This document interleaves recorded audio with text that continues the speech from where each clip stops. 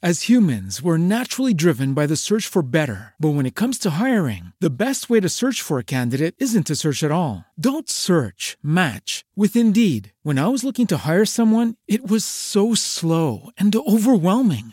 I wish I had used Indeed. If you need to hire, you need Indeed. Indeed is your matching and hiring platform with over 350 million global monthly visitors, according to Indeed data, and a matching engine that helps you find quality candidates fast. Ditch the busy work. Use Indeed for scheduling, screening, and messaging so you can connect with candidates faster. And Indeed doesn't just help you hire faster. 93% of employers agree Indeed delivers the highest quality matches compared to other job sites, according to a recent Indeed survey. And listeners of this show will get a $75 sponsored job credit to get your jobs more visibility at Indeed.com/podcast. That's Indeed.com/podcast. Terms and conditions apply.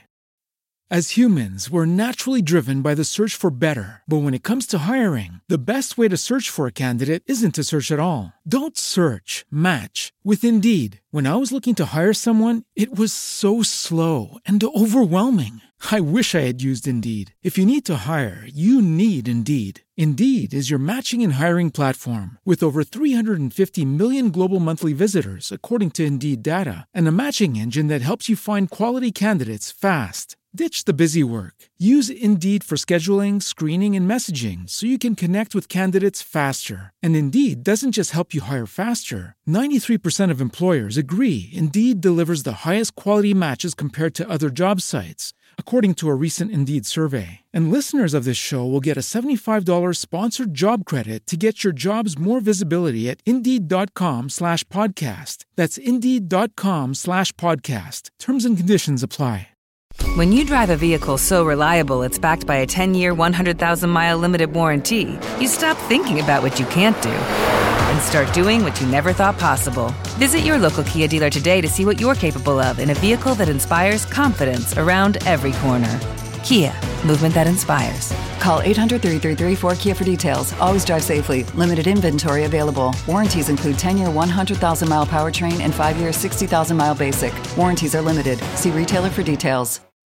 In 1891, an explorer named Joseph Bradshaw found some cave paintings in Australia's far northwestern Kimberley region near the Prince Regent River. The Bradshaw rock paintings, or Bradshaw figures, are stunning artwork to behold, and there are thousands of what are now known as Bradshaw galleries. Still, there is one particular painting that author Terry Wilson points to in his fascinating book, The Secret History of Crop Circles, featuring what is known as Gion figures. This particular image shows the figures superimposed over a kangaroo and snake. Wilson noted that the kangaroo and snake seem to be fleeing, and the figure leftmost in the image might be wearing a helmet of some kind.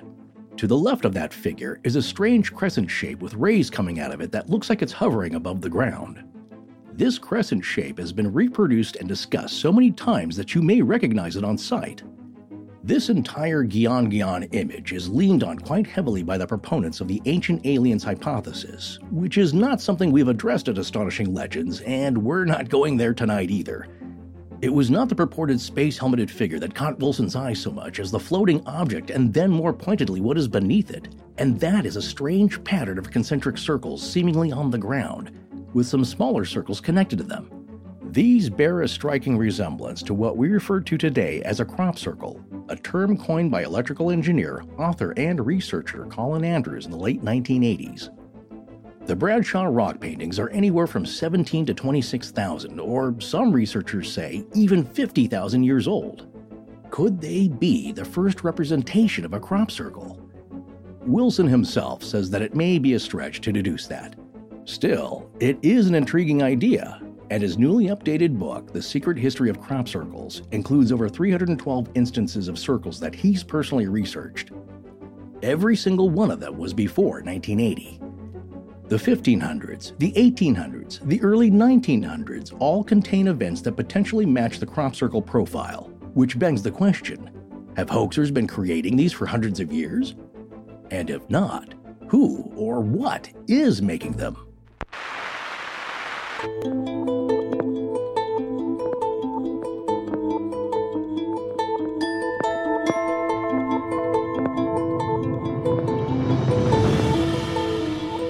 Welcome back to Astonishing Legends. I'm Scott Philbrook, and this is Forrest Burgess. I was not aware at the time that I walked into that field. Within hours, I was to become one of only 3 people in the world researching these phenomena. Colin Andrews, from his book, Crop Circles, Signs of Contact. Join us tonight for part 1 of our 2-part series on crop circles.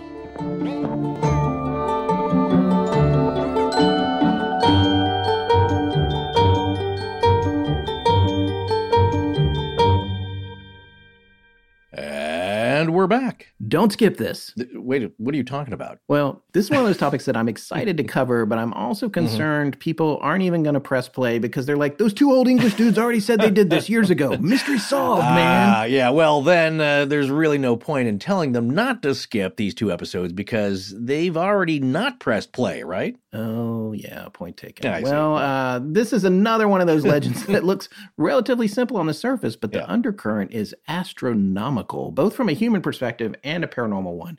These episodes are going to bring a lot to light that most people who've been interested in crop circles have never heard about. That's my wager. Yeah, I gotta say, my perspective shifted a little and even got larger in an overall sense of the phenomenon and the interaction with humanity. I hate to sound so grandiose, but that's what we're talking about here, folks. I'm completely aligned with you. Well, in other very quick news, we did want to thank Rainn Wilson for coming on our last episode as his alter ego, Terry Carnation. What? Yeah, it was a fun April Fool's show, and we had a blast doing it. We want to be clear that his podcast, Dark Air, is a real show. It actually launched on April Fool's Day, so definitely go check it out. It's hilarious, and you can find it wherever you get your podcasts. Yeah, we'd also like to thank our good friend Richard Haddam for coming over to Blanket Fortiana to play as well. And since he lost our Pick the Fake Paranormal Story game, we really need to come up with a better name than that, you know. Yeah, we do. Maybe that can be a listener contest or something. Okay, well, I stink at that. Yeah. Anyway, he's graciously agreed to donate $250 to a charity of our choice. And tonight, we're announcing that we're picking the Animal Rescue League of Berks County. Yes, the Animal Rescue League of Berks County in Pennsylvania is a charitable 501c3 organization caring for nearly 5,000 animals each year to help them find second chances in a new home or to help reunite them with their grateful owners. For more than 65 years, they've worked tirelessly to care for the sick, treat the injured, comfort the unwanted, and protect the abused.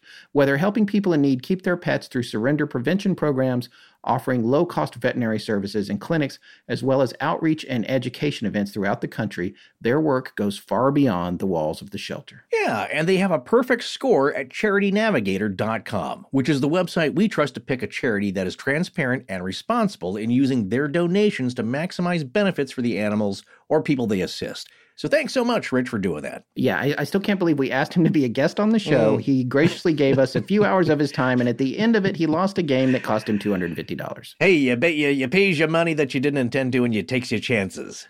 So you should know that, right? Well, it's for a good cause. Come on. That's true. That's true it is. All right, let's get into tonight's show. Well, now hold on a minute, because before we begin, there's a few things that I'd like to say. Hold on. We haven't even started. What do you mean, hold on a minute? Well, just your patience, please, sir. Lord. Okay. I haven't done this in a very long time. Okay. And it actually ties in with something that you said, an idea expressed, I think, in our Alien Autopsy series. Remember that? Okay. Yeah, of course. And what it is that I think for a lot of our listeners here, this is going to be one of those subjects that you thought you knew about.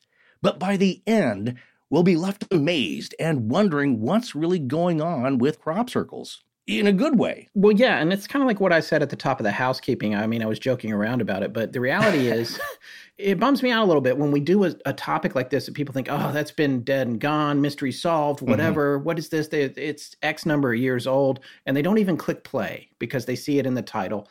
But this is the thing, folks, and this is the thing you need to stick with us. There is always so much more to the story. And there's those diehard people that are into stuff like this, and they're there. There's that, the group of researchers who've been working on it for decades, and then there's the fans around that, and that's definitely a community. But the larger groups of people out there in the world who are really into the paranormal, who think they know a whole lot about it, they tend to be dismissive of these topics that they think have been worked over. And the thing is, you don't really know all of the undercurrent here. There's really a whole lot more to it. This is one of those big name topics and hot button issues, perhaps, in the paranormal field and the genre.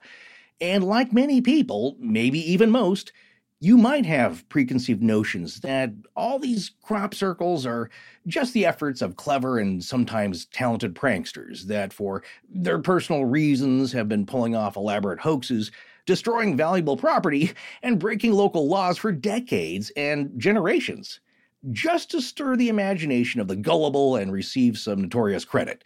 And certainly that has been the case in a few of these instances of the more simple circles, I believe. And maybe that's where my mind has been changed, maybe even some of the more complicated ones. We're going to take a look at that. Okay, wait a minute. Just right out of the gate, I think you're coming out with a little bit of bias against the hoaxers. I want to say that I have respect for some of the things they've accomplished. Some really amazing work, I think, has been done by them. And it's so nebulous that it's hard to say what they have and haven't done, but they've definitely done something. Yeah. But you're just immediately like, they're destroying valuable property. I'm like, well, I mean, it's a couple $100 worth of damage to the crops. The bigger problem is the people coming to look at it, in my opinion. Okay. Hold up there yourself, sir, because these are all factors. And this is what I'm getting at. You may not realize that you can't just leave it at the doorstep of hoaxers and say, well, there you go. A few people admitted to them. No, I agree with closed. That. I agree Mystery with solved. That. Yeah. And so what I learned, there is much more going on here. And the people that are the hoaxers are involved in an intricate way that they may not even be aware of. That was a revelation to me. I think a lot of people will say, well, there you go. They hoaxed it. They admitted it. Case closed, mystery solved. It's all them, all the time, everything that's been done. And certainly that is the hardcore skeptical debunker side of it. And that, there you go, people just said they did it, so we can leave it there. But what have we learned, Scott? Every time you say that, that doesn't close the case. No, that's mystery solved, and it's never mystery solved. It never is. And it goes back to the phrase that we first came across in the Kelly Hopkinsville series, the need for cognitive closure. And everybody wants to have that cognitive closure, and especially folks who are afraid of what it means if they can't wrap it up in a little bow. Right. And say, okay, I'm done. I don't have to think about this anymore because this is ridiculous, and that's certainly the case. Sometimes you look at the confirmation bias of people that are involved and you think, well, they've thrown X, Y, and Z out the window. We can't believe anything they say. Right. But there's a lot more to this than meets the eye. And that's what will come out as we continue to investigate it. What you're talking about is something that's a pet peeve of mine, as well as Marcello Truzzi, who I keep mentioning because I love that guy and his point of view, because he is one of the founding co-chairman of the Committee for Scientific Investigation of Claims of the Paranormal, SciCoP. We talk about that quite a bit. And a founder of the Society for Scientific Exploration. And he had this idea that there is such a thing called pseudo-skepticism. And I call it lazy skepticism, where you don't investigate it because it should be obvious that this is pseudo-something. It's baloney. Oh, you're throwing down the gauntlet with the skeptics right out of the gate here. Not so much, because here's the thing, is that if you're going to be skeptical, calling. Well, hold on a second, because that's Marcello Truzzi's idea. What I'm saying is I just agree with it. Oh, okay, gotcha. You could be upset with that concept. Right. Well, what I'm saying is that's the logical point of view, is that if you're going to take something apart, actually do it then. Don't just dismiss it out of hand because it sounds crazy. Yeah, put your back into it. Well, that is part of the scientific rigor that it requires, not just saying that, well, obviously it sounds nuts, so we don't really need to look at this, do we? It's like, yeah, you should, because you should also have reasons why you believe that this isn't real, rather than being lazy about it. That is pseudo-skepticism. When it comes back to this case, rational common sense logic will show that setting crop circles aside as nothing more than mischievous pranks doesn't come close to explaining the execution, let alone the purpose of the more massive and brilliantly intricate geometric patterns found in the more complex circles. But there might be a difference. There are nuances. It's not just cut or dried. It's not just black or white here. And you might even come to believe that crop circles are more than just decoration by some mysterious force. They might be, as many who research them believe, a communication, messages from an advanced intelligence. Some of them, not all of them. Some of them, I think, involve computers and people sneaking into fields. I do. Okay, we're going to talk about that, because I'm not here personally to prove they exist. I think a lot of people will start off thinking that, because as I said to our good friend, Dr. Chris Cogswell of the Mad Scientist podcast, and do check it out, it's pretty good, when he initially poo-pooed the idea of crop circles in our River research thread by saying, quote, "Yo, crop circles are hella fake, LOL." And end quote. I do love Dr. Cox. Well, he's a scientist. He cuts right to the point and a good friend. But I want to make it clear, this topic for us, like most all of our show topics, is not about proving one of my existing hypotheses or ideas about a subject. It's about answering one of my main questions about all the things we cover. What is going on here? That's what I want to know. Is this real or fake? And either way, what's it all about? Who or what is making these works of art? Because in either case, they're works of art. What's the meaning behind it, if any? And I'm not going to tell you I think these designs are made by aliens or an interdimensional intelligence, because at this point, I don't know.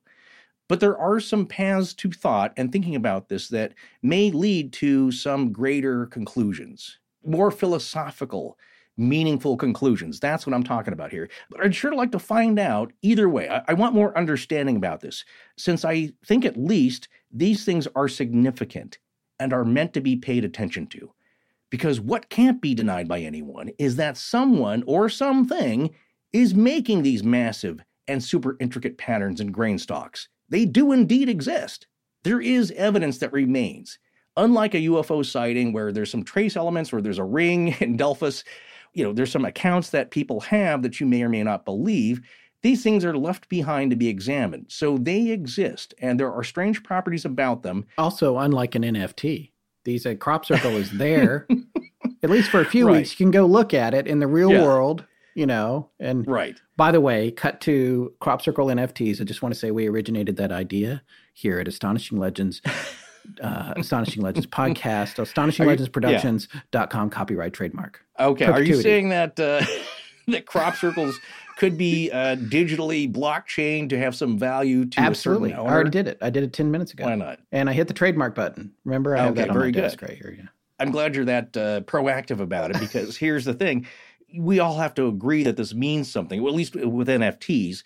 It's an agreed upon concept that these things have meaning. And once that's gone, they're worthless in a sense, unless you have some art that you like. That's the reason to invest in one, perhaps. But we would be wise to consider the humans involved in the study or denial of this phenomenon. But like with all paranormal events or claims, like the Patterson-Gimlin film, we should look more closely at the evidence and not just the personalities around it. If this is done by some advanced human technology and executed by a team of people of some authority, whether it's academic or military, scientific, governmental, or just genius and mischievous basement tinkers or inventors, what's the sociological or psychological value to this? Why does this happen? Why does it work? Why do people do this? We're back to looking at hoaxes. What do they hope to gain with all this effort? If this is the work of some non-human intelligence, then what is their message to humanity? Well, I mean, it could be some super high-end technical narcissism and megalomania. It could be that. And by the way, if you've got the skill to do this for this long, I'm into that. But for me, as we went through this, it's a complex and layered phenomenon that has evolved over the years. There is a lot more to this going on than just pranks. Yes. And whether it is pranks or what the purpose is, I want to know then how they are done. I want to know what's behind it, who's doing this, how is it accomplished? Because if it is just humans doing this, again, why, but also how? Because some of these are pretty spectacular. Yeah, they absolutely just in the are. execution itself, I'm very impressed by what can be done overnight or in a matter of hours or minutes even. Couldn't agree more. That's why we're taking a look at this. And I think this gets very John Keel, I got to say. It has also all these elements that ring back. The chasing of the phenomenon and the further it steps away from you, but also interacts with you. The trickster element is there. All these things, this is a perfect example of a wide-ranging and overarching paranormal phenomenon. So definitely worthy of our consideration, and I think the listener is going to be very well entertained and surprised when we get done with this. There's a couple of things that I really love about the history that we have with the show, how far we've gone. One of them, I want to go back to what you were saying a few minutes ago, because it was a point of view that probably wouldn't have occurred to me naturally, and it's one that you brought to my understanding. And it goes back to the PGF or the Patterson-Gimlin film. When you said during that series, which was one of our most in-depth series ever, and for those of you that don't know what that is, that's the most famous Bigfoot film of all time. We did a multi-part series on it, talked to Bob Gimlin, who was there, all of that stuff. It was a lot of fun. But when you said, everybody's like, oh, well, I heard that was a hoax. It's a costume. It's X, Y, and Z. Right. And they wanted to all write it off. And you said to me during the course of that series and to our listeners, look at the film. The film is the evidence. What's on the film? Let's talk about the film. And that's the thing with the crop circles. Let's look at the crop circles. Stop with, oh, I saw a guy jump the fence and go in there with a backpack or whatever. Go from the result and work backwards. And that is one of the best things I've learned from you, my friend, since we started this. Thank you. Well, that, of course... I like that approach. Yeah. No, a lot of people who study the Patterson-Gimlin film and Bigfoot in general and all paranormal topics, that is one conclusion they say that often gets overlooked, because I think as human nature will dictate and compel us to do, we look at the people bringing the ideas forward and we focus on them. And sometimes, on the worst end of it, it becomes an ad hominem attack. It's like, well, that guy's a nutcase. Yeah. That guy's a goofball. And yeah, there's a lot of eccentric happenings and events, paranormal events, draw eccentric people. That is part of the nature of the study. And a lot of people who don't consider themselves eccentric or straight arrows, narrow path persons, and not to say that they're narrow-minded, it's just that they don't bother with this kind of stuff. They don't look into it. So there are a lot of authoritative people who won't bother to weigh in on this. Or if they do, it's very casually dismissed. And that's fine. That's their choice. But you're going to get some colorful people, let's say, involved in this. It goes back to, like you said, looking at the evidence. It's like that, and I can't remember now, God, I wish Rob Christopherson was here right now, or Ryan Sprague or somebody, but like, it's like that UFO photo with the guy took the pictures black and white. I don't even know, it's in the 50s or the 40s or whatever. Later turned out to be like a light fixture with some bulbs in it or something. Or there's another one where they threw it up in the air and took a picture of it. And it's like, but you know how you figured that out? You analyzed the photo, and then you found things that look like the photo. And we even talked a little bit about that with the Kira object and the ashtray that turned up. So it's like there's a lot of ways to look at all this stuff. But the thing to do, and the thing that I like about your approach here, is like, let's start with the result and work backwards from this. And then I think that makes a lot of sense. Well, again, you go back to the Patterson-Gimlin film. Nobody ever said that film itself was the hoax. They believed the hoax was what was shown in the film. Right. So nobody said the film itself was a composited optical matte effect where something was put into the film in that set of 16 millimeter footage. No one ever said that itself was fake. They think that it's a person in a suit. Well, let's look at that. Don't look at the personality of Roger Patterson or Bob Gimlin, because it doesn't matter what their personalities were or what they were attempting to do or not. You have to look at what's on the film. So in this case, we're going to look at the crop circles themselves. And I want to ask you before we begin, when I brought this topic up years ago, this is when we were starting to talk about doing a podcast, you said something to me that it took me a long time to figure out. The more complex ones you believed were more likely to be the fake ones, the human engineered ones.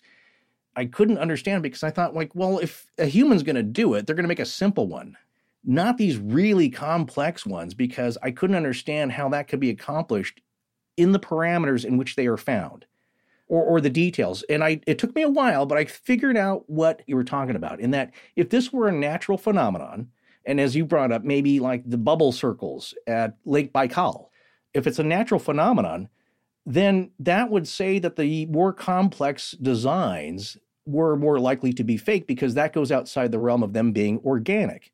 Certainly nature produces these types of patterns. We see that all the time. As one of the figures, Nancy Talbot, will later say, and we'll cover what her thoughts are, look at the head of a sunflower and the way that that's patterned. Look at seed pods. Look at the nautilus. All these things we're going to talk about, which are natural organic shapes. If you go beyond that, then it's less likely that these are natural and more man-made. So I understand it. Is that what you're talking about? I guess my point was, And this is, I think, a fundamental difference between how you and I approach these things. I feel like when it comes to humanity, and when you look at crop circles, and we know for a fact, even the most well-educated, most well-informed researchers who've been studying crop circles forever will tell you that there is a huge preponderance of hoaxes going on here. And that's something that we don't usually have. With Bigfoot, I think, a lot of people are like, there's Bigfoot hoaxers out there. And we know there's the guy, one of my favorites of all time, was the dude who made the giant penguin feet and walked on the beach with them somewhere. I can't remember where. That was just brilliant. And everybody's like, oh my God, there was a 10-foot penguin out here. Right. Genius. But so there's like these cases where people are like, oh, we know this was a hoax, that was a hoax, X, Y, and Z. But in this case, yes, I think when you look at these and you look at the history of this and you look at the circles that started out and going back to ancient times, and they were simple circles, and maybe even circles that got a little more complicated where they made a pattern of some kind, and we'll talk about the different patterns that they do. I felt that those might be either naturally occurring or possibly supernatural. Right. But when they get really, really super complex, especially mathematically complex, where you might, as a human, to hoax it, need a computer, or it's a Mandelbrot set of fractals or that kind of thing. Ooh, right. Yeah, when you get into all of that, to me, that's the tell. If you're playing poker with that person that's doing the Mandelbrot set, that's like, that's their tell. It's like, well, look what I made over here. That's the vanity of humanity right there, to me. Oh, nice. We got to put that on a shirt. Yeah, I don't know where that came from. It just but that is what I'm thinking. It's the vanity of humanity. Here's, look at this one. It's shaped like a portrait and it has binary code in it. It's like, okay, I am way more impressed with this circle in the middle of nowhere that there's no tracks to and from, that showed up in the middle of the night. And not only that, it's really highly possible that no one's ever going to see it or notice it except the farmer, who probably won't tell anybody about it. Right. That, to me, that's the real crop circle. The real crop circle is not something that has ASCII code in it, which was developed on Earth. That's not what it is. So that's just... Okay, well, you're going to force my hand talking about poker here, but all of these elements that we find with crop circles can be achieved by humans, I believe. Yeah. Because there's nothing in here that blows our mind. There's no levitating stalks of crops. Yeah, that would be amazing. If you went in there, it was like a looper situation and things are floating up in the air. And that would be amazing. Yeah. However, there are weird, let's say, side effects or phenomena that go with some of these genuine crop circles. And there are ways to determine a genuine and a fake one. So what I will say, this is all a complicated or a larger equation and a sliding scale perhaps. And like a chemical equation, you want to balance each side because that's when things work. So that's what you aim to find some balance in the equation. And so when you add something to one side of the equation, it affects the other side. In this case, say the complexity of the crop circle is one factor, but the other part of the equation is there was evidence that this does not exist in the field yesterday, and suddenly now this thing is about 20 square acres. How did that happen overnight? How many people would that take? That's another part of the equation. I agree. And here's the other thing I will say as a mark in your column there. Right. And something I firmly believe about conspiracies, the more people that are involved, the less likely it is to be kept a secret. And when that's always the case. Yeah. So the bigger the circle is, regardless of the complexity of it, which again, like I said, when it's like, oh, I think a computer got involved, we had to do math and lay things out, that feels very human to me. But on the other hand, if you're talking about 100 people going out trying to do something in 2 hours in the dark and not leave any tracks, and it's geometrically perfect, and also keep it a secret for decades, I don't believe in that either. That's the part of the equation that we have to examine, and something we should all keep in mind as we go through this episode.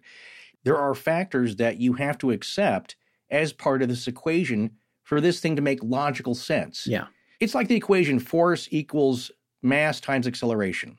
How can it be that a piece of straw can get stuck into a tree or a fence post during a tornado? Well, a piece of straw is light and it's fragile. It's easily breakable, but with enough force, as you find during a tornado, which is acceleration, it can get stuck into a tree. By the way, personally seen this. I have personally seen straw embedded in a telephone pole after a hurricane at the beach in North Carolina. That side of the equation, the acceleration part of the equation is way upped because of the tornado. That's why this tiny piece of mass can do an amazing thing. Yes. Which you cannot do. You cannot push it into the tree yourself. Right. And actually, I've heard of martial artists being able to take a paper straw and stick it into a potato. Yeah. That's a feat. Well, and there's sleight of hand guys can do amazing things with playing cards, too. Yeah, that's right. Ricky Jay could fling a playing card across the stage and get it to stick into a open watermelon.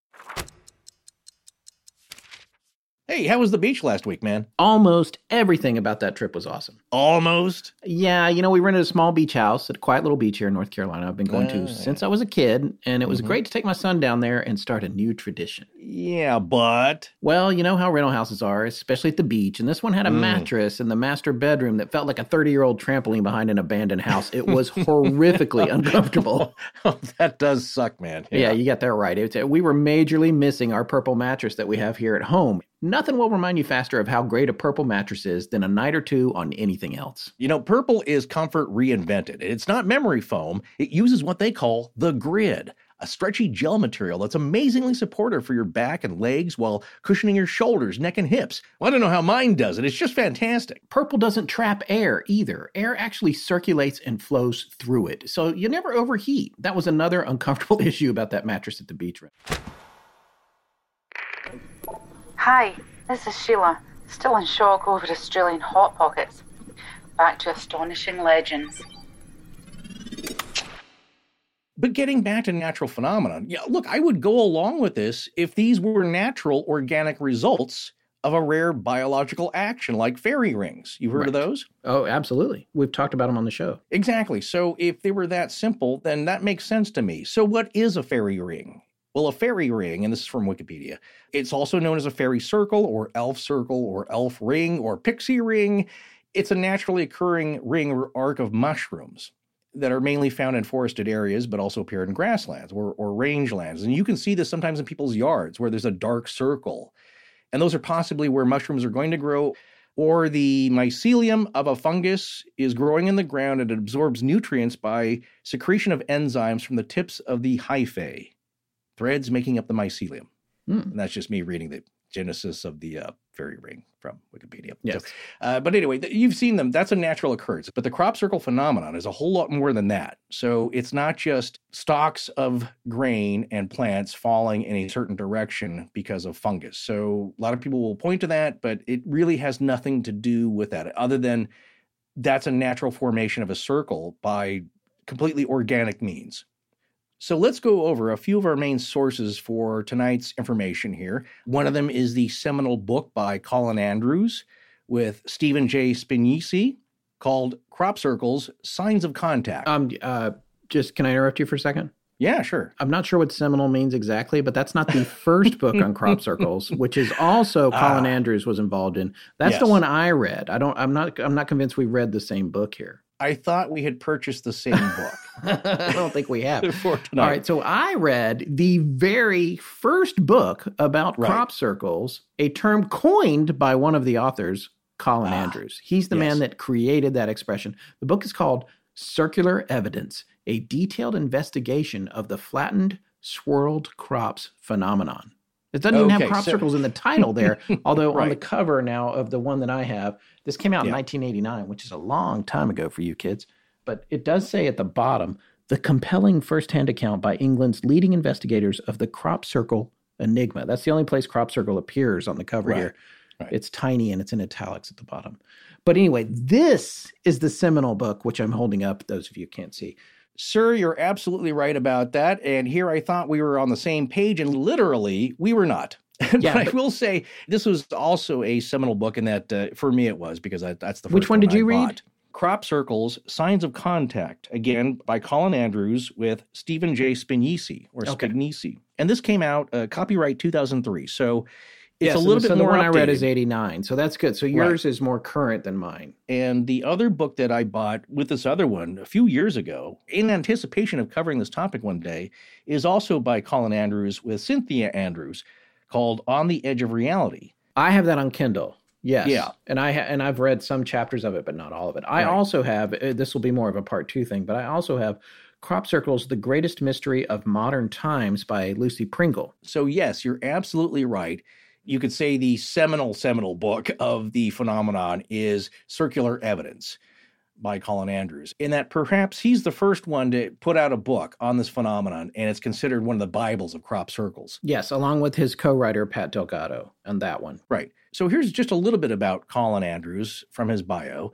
Colin Andrews, a former electrical engineer with the British government, is universally considered the world's leading authority on crop circles, beginning his study of crop circles in 1983 with his first book, Circular Evidence, and it became a worldwide bestseller. He was a scientific consultant for the movie Signs, the blockbuster movie about crop circles starring Mel Gibson.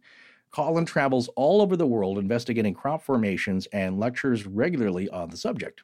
And then it goes on to say that his website, cropcircleinfo.com, is an exhaustive resource, but that one there is, that's listed in the book. It seems to have been taken over by an Italian pro-online gambling site. Oh, yeah, I never visited that one. I actually have been looking at colinandrews.net, which is... Yes, that's the one you should go to. Yeah, right. Still up and running, yes. Okay. And one of the important things to remember about this first book, Circular Evidence, was that it was co-written with Pat Delgado, and Forrest already covered Colin's background. Pat was, at the time, in 1989, already a retired electromechanical design engineer who specifically worked designing electrochemical analytical instrumentation. So I just want to remind people, these aren't just your average Joes exploring crop circles. These are well-educated, intelligent engineer types that are doing this. Yes. In addition to that, one of the other prominent members who's not cited as an author in the book, but a prominent member of their little circle of research is Busty Taylor, who was a pilot, photographer, and also a crop circle enthusiast. And you'll hear his name come up a lot as we talk about these. I wanted to point out a few things about Pat Delgado, Colin's partner with the first book. He passed away on May 23rd in 2009 after a bout with cancer. Colin points out in a very nicely written memorial page to Pat that Pat had served with the British Armed Forces in World War II and was one of the soldiers who made it out in the evacuation of Dunkirk. So that's pretty cool.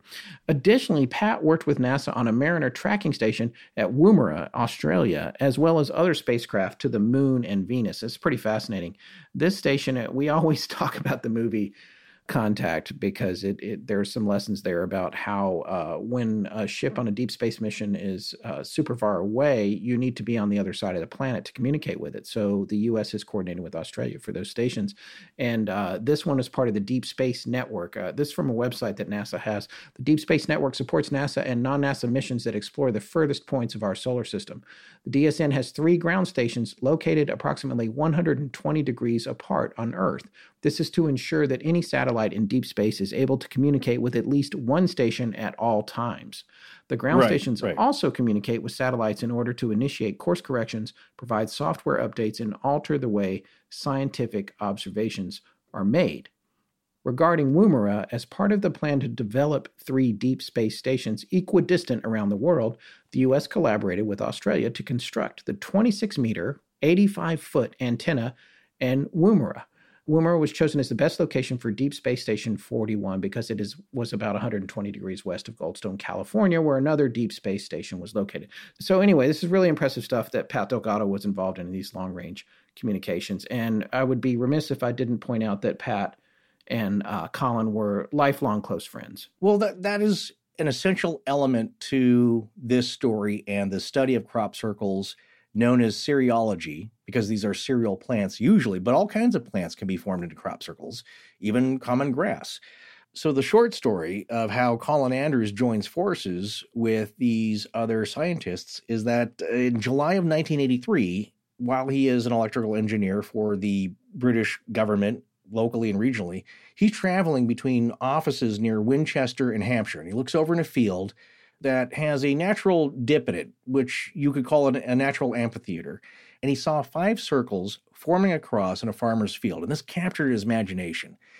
Not only just with excitement about what is this, but he said it was palpable physically. Like he felt a strange feeling that he's felt later on when investigating crop circles that you don't feel in the fake ones. There's something drawing him to a lifelong research project and finding out what this was. And when he starts asking different farmers about what's going on here, people say, well, there's other people asking. One of them is Pat Delgado, which you just mentioned. And another person that comes to investigate is Dr. Terence Meaden. And according to the book, as far as 2003, he was and still is the head of the Tornado and Storm Research Organization in Great Britain. So at first, they thought perhaps this is some strange fluke of weather combined with natural elements, although very rare, that maybe like ball lightning, something's going on here that is causing this phenomenon. So that is why Dr. Meaden is studying this. And they all basically join forces, eventually meet Busty Taylor, who is also a driving instructor and light aircraft pilot that lived in Colin's hometown. So these people all came together, and it turned into an evolution of researching strange phenomena. Yes, and Dr. Meaden is also, according to his Wikipedia page, he is an author who writes on archaeoastronomy, mostly focusing on the megalithic sites of Avebury, Stonehenge, and the Drumbig Stone Circle in Cork, Ireland. He is a retired physicist with doctoral degrees in physics from the University of Oxford and a master's degree in applied landscape archaeology, also from Oxford. These folks are the right people to be looking at this. As Colin Andrews would say over the course of his books and writing, is that this is a calling. Something drew him. It's just that chance looking over into the field and pulling over to the side of the road and walking out there. The things that he could see and noticed, which also added to the mystery, was that this was pristine and that there were no footprints leading to it. It was fresh and it was recent. And the stalks were bent over with swirly stalks laid down in a pattern.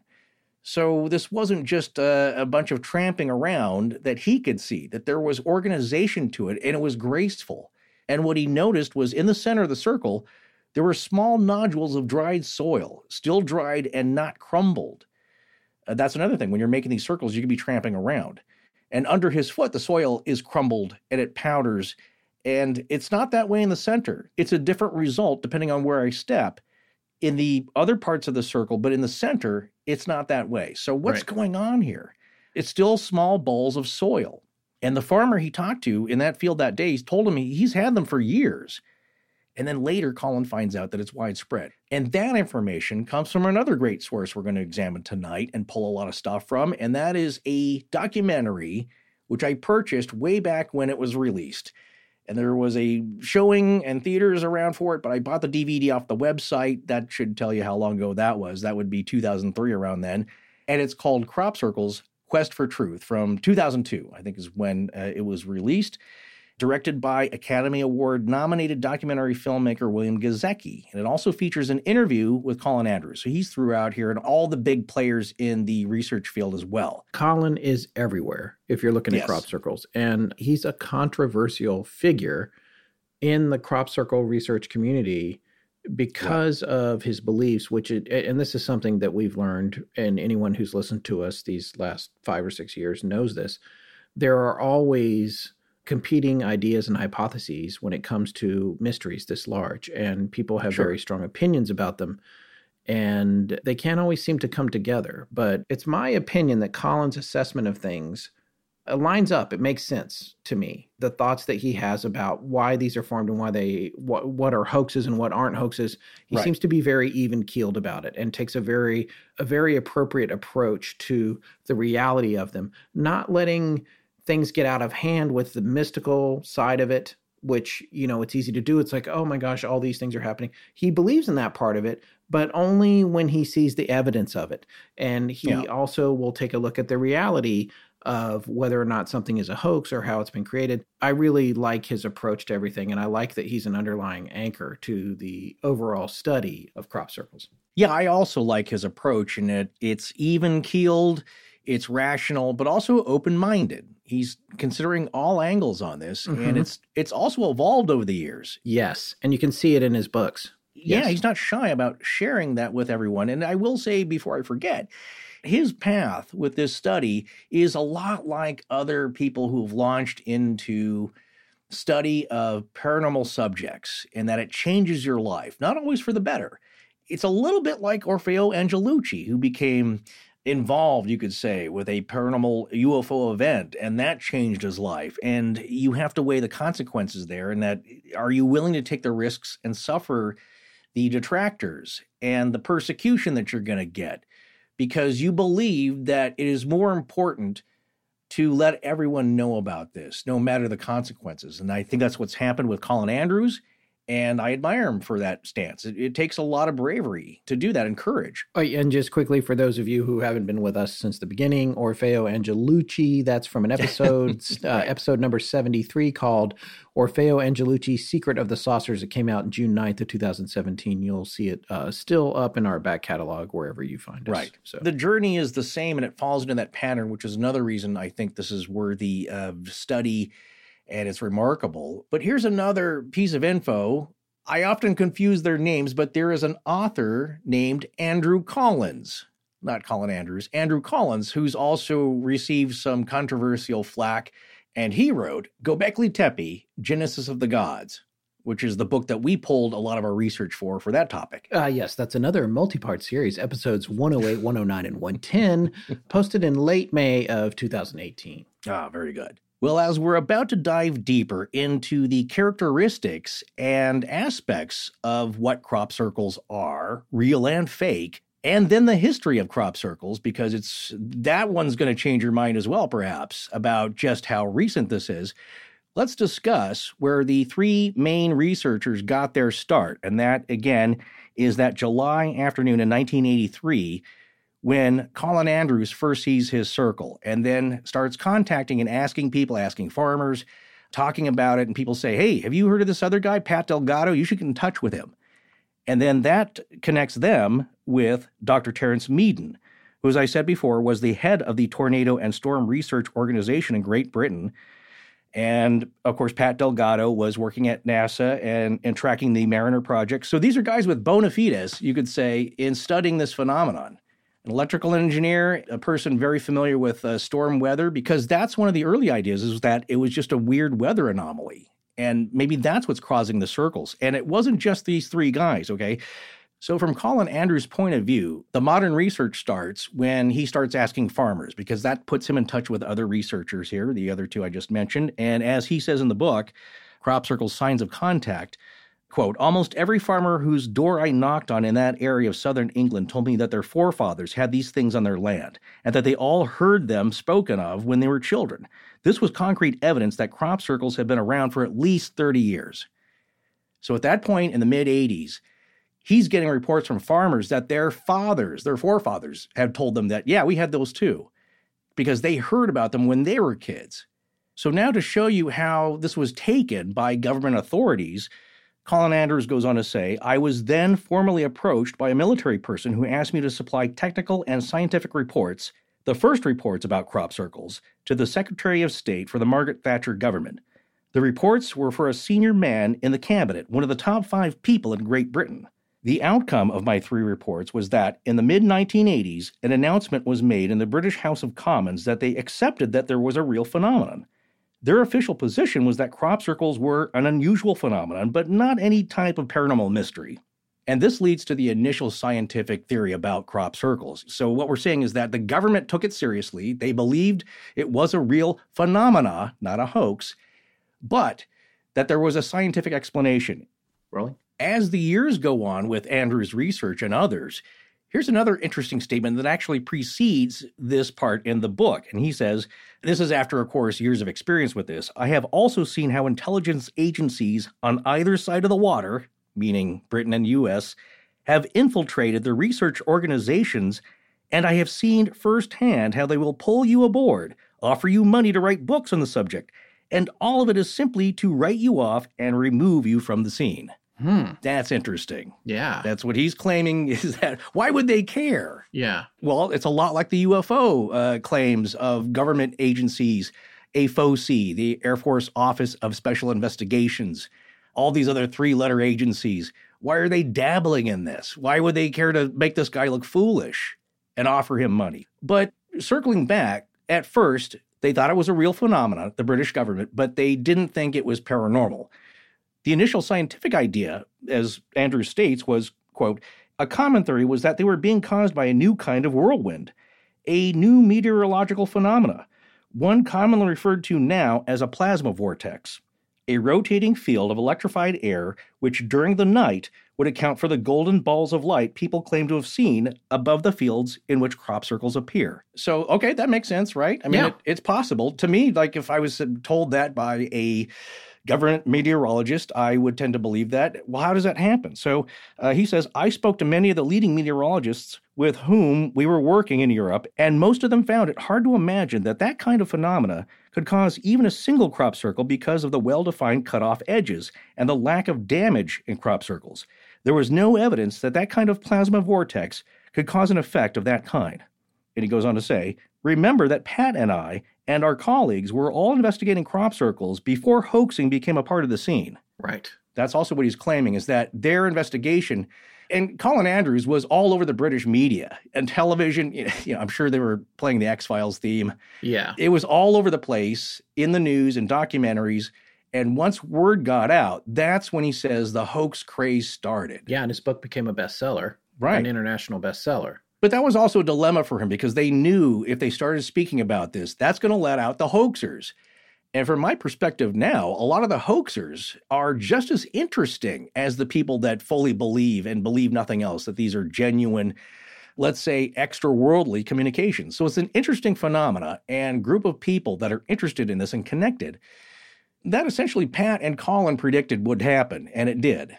Because he said also that they saw the people problems rise up along with the evolution of the phenomena. We've covered a lot of unusual things over the years, and we've talked a lot about the possibility of hoaxes. And this is one of those circumstances that there's not a lot of the other legends that we've gone over present the opportunity for this kind of regular hoaxing, aside from possibly Bigfoot. But there's a lot of, right. A lot of effort has to go into that as well. If you're going to do a hoaxy Bigfoot situation, you've got to put a lot of work into it. And it's not confined to one geographical area. Mm-hmm. Not that crop circles are either, but everyone really focuses on southern England when it comes to this. So it's interesting, the sociological components of this particular legend and whether or not they were real or hoaxed from the get-go, which as we get into the history, you'll probably change your mind about that, no matter which side of the fence you're on. And the other idea is that, I think it's obvious, and all the researchers will say, no, it's they're hoaxing now, and the hoaxers are admitting it. They have websites up. We're hoaxers, sure. And they're not necessarily saying they're still not saying which ones they did, unless it's some kind of sanctioned thing for the media. Sure. They're keeping that close to their vest. But I just think it's fascinating because there also is, and we've touched on this before, whether it was with Amelia Earhart or other legends that have a lot at stake, there's also these warring factions, for lack of a better descriptor. And people get really tribal about where they come down on. And that can take place within the circle of the researchers. It can take place within the circle, pun intended, the circle of the hoaxers, right. But then also on the opposite sides of the fence from the researchers and the hoaxers. Everybody has their decisions and opinions and feelings about it, whether they're fake or real, and if they're real, how they're made, and if they're fake, how they're made, and should you know how they're made, even if you're hoaxing them. And this one is one of the most socially complex legends I feel like we've ever encountered. Oh, absolutely. Yeah. I totally agree on that. And what's interesting is, well, you and I are both students of human behavior. I love learning about the weird aspects of human behavior because we're all stuck on this rock together. We should probably know a little bit about each other and keep learning. But what's interesting here, when you talk about both sides of the fence, hoaxers and believers, I don't want to say true believers. I mean, there's certainly people who, they won't think that any crop circle is faked. But I think what either side did not realize, which I've come to learn over the course of our reading into this, is that they're a bit more, maybe a lot more intertwined, like the stalks of grain, than they imagined with each other. Meaning hoaxers are more connected and intertwined with believers and vice versa than they first imagined, I would say so. And we know that because of the statements from hoaxers themselves. Yeah. I can't wait to cover that because that's fascinating. These are people who are claiming like, yeah, we did it, but maybe I was compelled to. Yeah, it gets getting a little bit to that analogy that I know I brought up on the show before with Cincinnati Microwave, the company that makes both radar guns and radar detectors. And they just keep making each one better and the better bullets and better. and the Band-Aids. Yeah, exactly. The bullets and the Band-Aids. Right. So there's an idea that possibly something like that's going on here, except that instead of Cincinnati Microwave, it's some sort of omniscient force that's overseeing things. And in a way, both the researchers and the hoaxers are pawns in some game that is is so big you can't even recognize you're on the playing board. The bigger picture is that they were meant to work together. They were meant to be brought together to work together, because that may be the bigger message. Well, not jumping ahead here, but that may be the bigger message of all of this. And it's funny you say microwave, because microwaves are possibly a thought of how these crop formations are patterned, let's say. Yes. Before we get into the definitions of what makes up a real and a fake crop circle by most accounts, there is a feeling that goes with it. And this also ties into what you just said.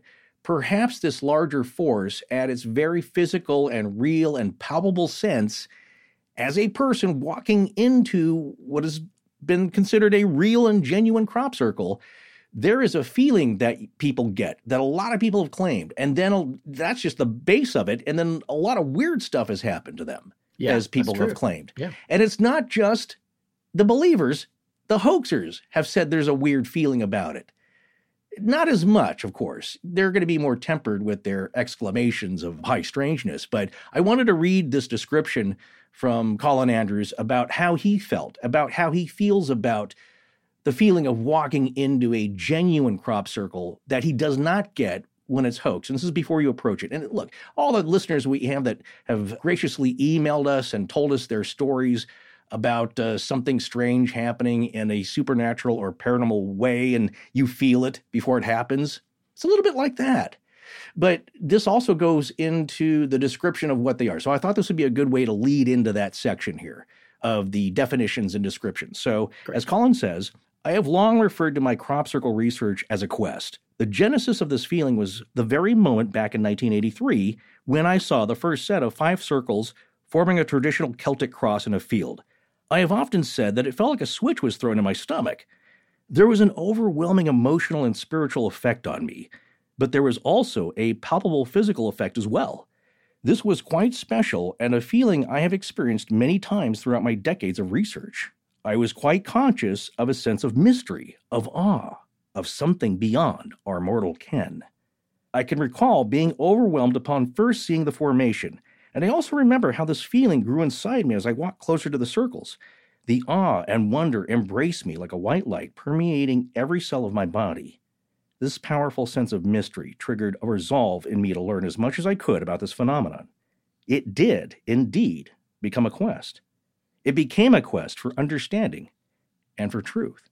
So in addition to that description there of that feeling that a lot of people get, which is just the start of these strange feelings of walking into what they call a genuine crop circle, there's a section in Colin's description in that part of the chapter here, chapter 2, where he starts to describe the elements of what he considers a genuine crop circle. But at section 2.4 here, he continues with magic. And this is what I love, because that's maybe the best description for this. He says, my fascination with crop circles is, in essence, at its core, a deep-rooted bewilderment. I continually marvel at the lack of human presence, and I revel in the magical atmosphere that exists when I visit these formations. The feeling is palpable.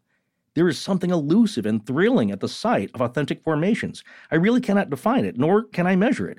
But it is there, a tangible sense of, well, magic might be the right word. What is remarkable about this feeling for me is that outside of crop circles, I have only experienced this sense of awe in churches and cathedrals, special places where there is clearly an undercurrent of revelation. Sometimes, some of us seem to be capable of receiving transmissions from other places, other states of being, other dimensions. Many of us talk about intuition, hunches, that feeling that someone is watching us, or the knowledge that someone is talking about us. We seem to have a kind of sensory radar that sometimes allows us to pick up messages that speak to us without words. There is usually no rational explanation for these kinds of experiences, but I have personally felt this sense of awareness when visiting authentic crop formations, and it continues to fascinate me. I am constantly trying to learn more about it. So it's that magical feeling, that indescribable sense that you only get when you're physically there, like a lot of people have, that is akin to visiting a haunted house. And you get that feeling of fear, something in the pit of your stomach that is ineffable. You can't relay that to people unless they experience it for themselves. And as we've seen, once they do, they write us back. And like, I never believed in any of this, and then this happened to me. Yeah, exactly. And now I want to visit a crop circle with you and me. And I would love to. We get some gear, we get some video going.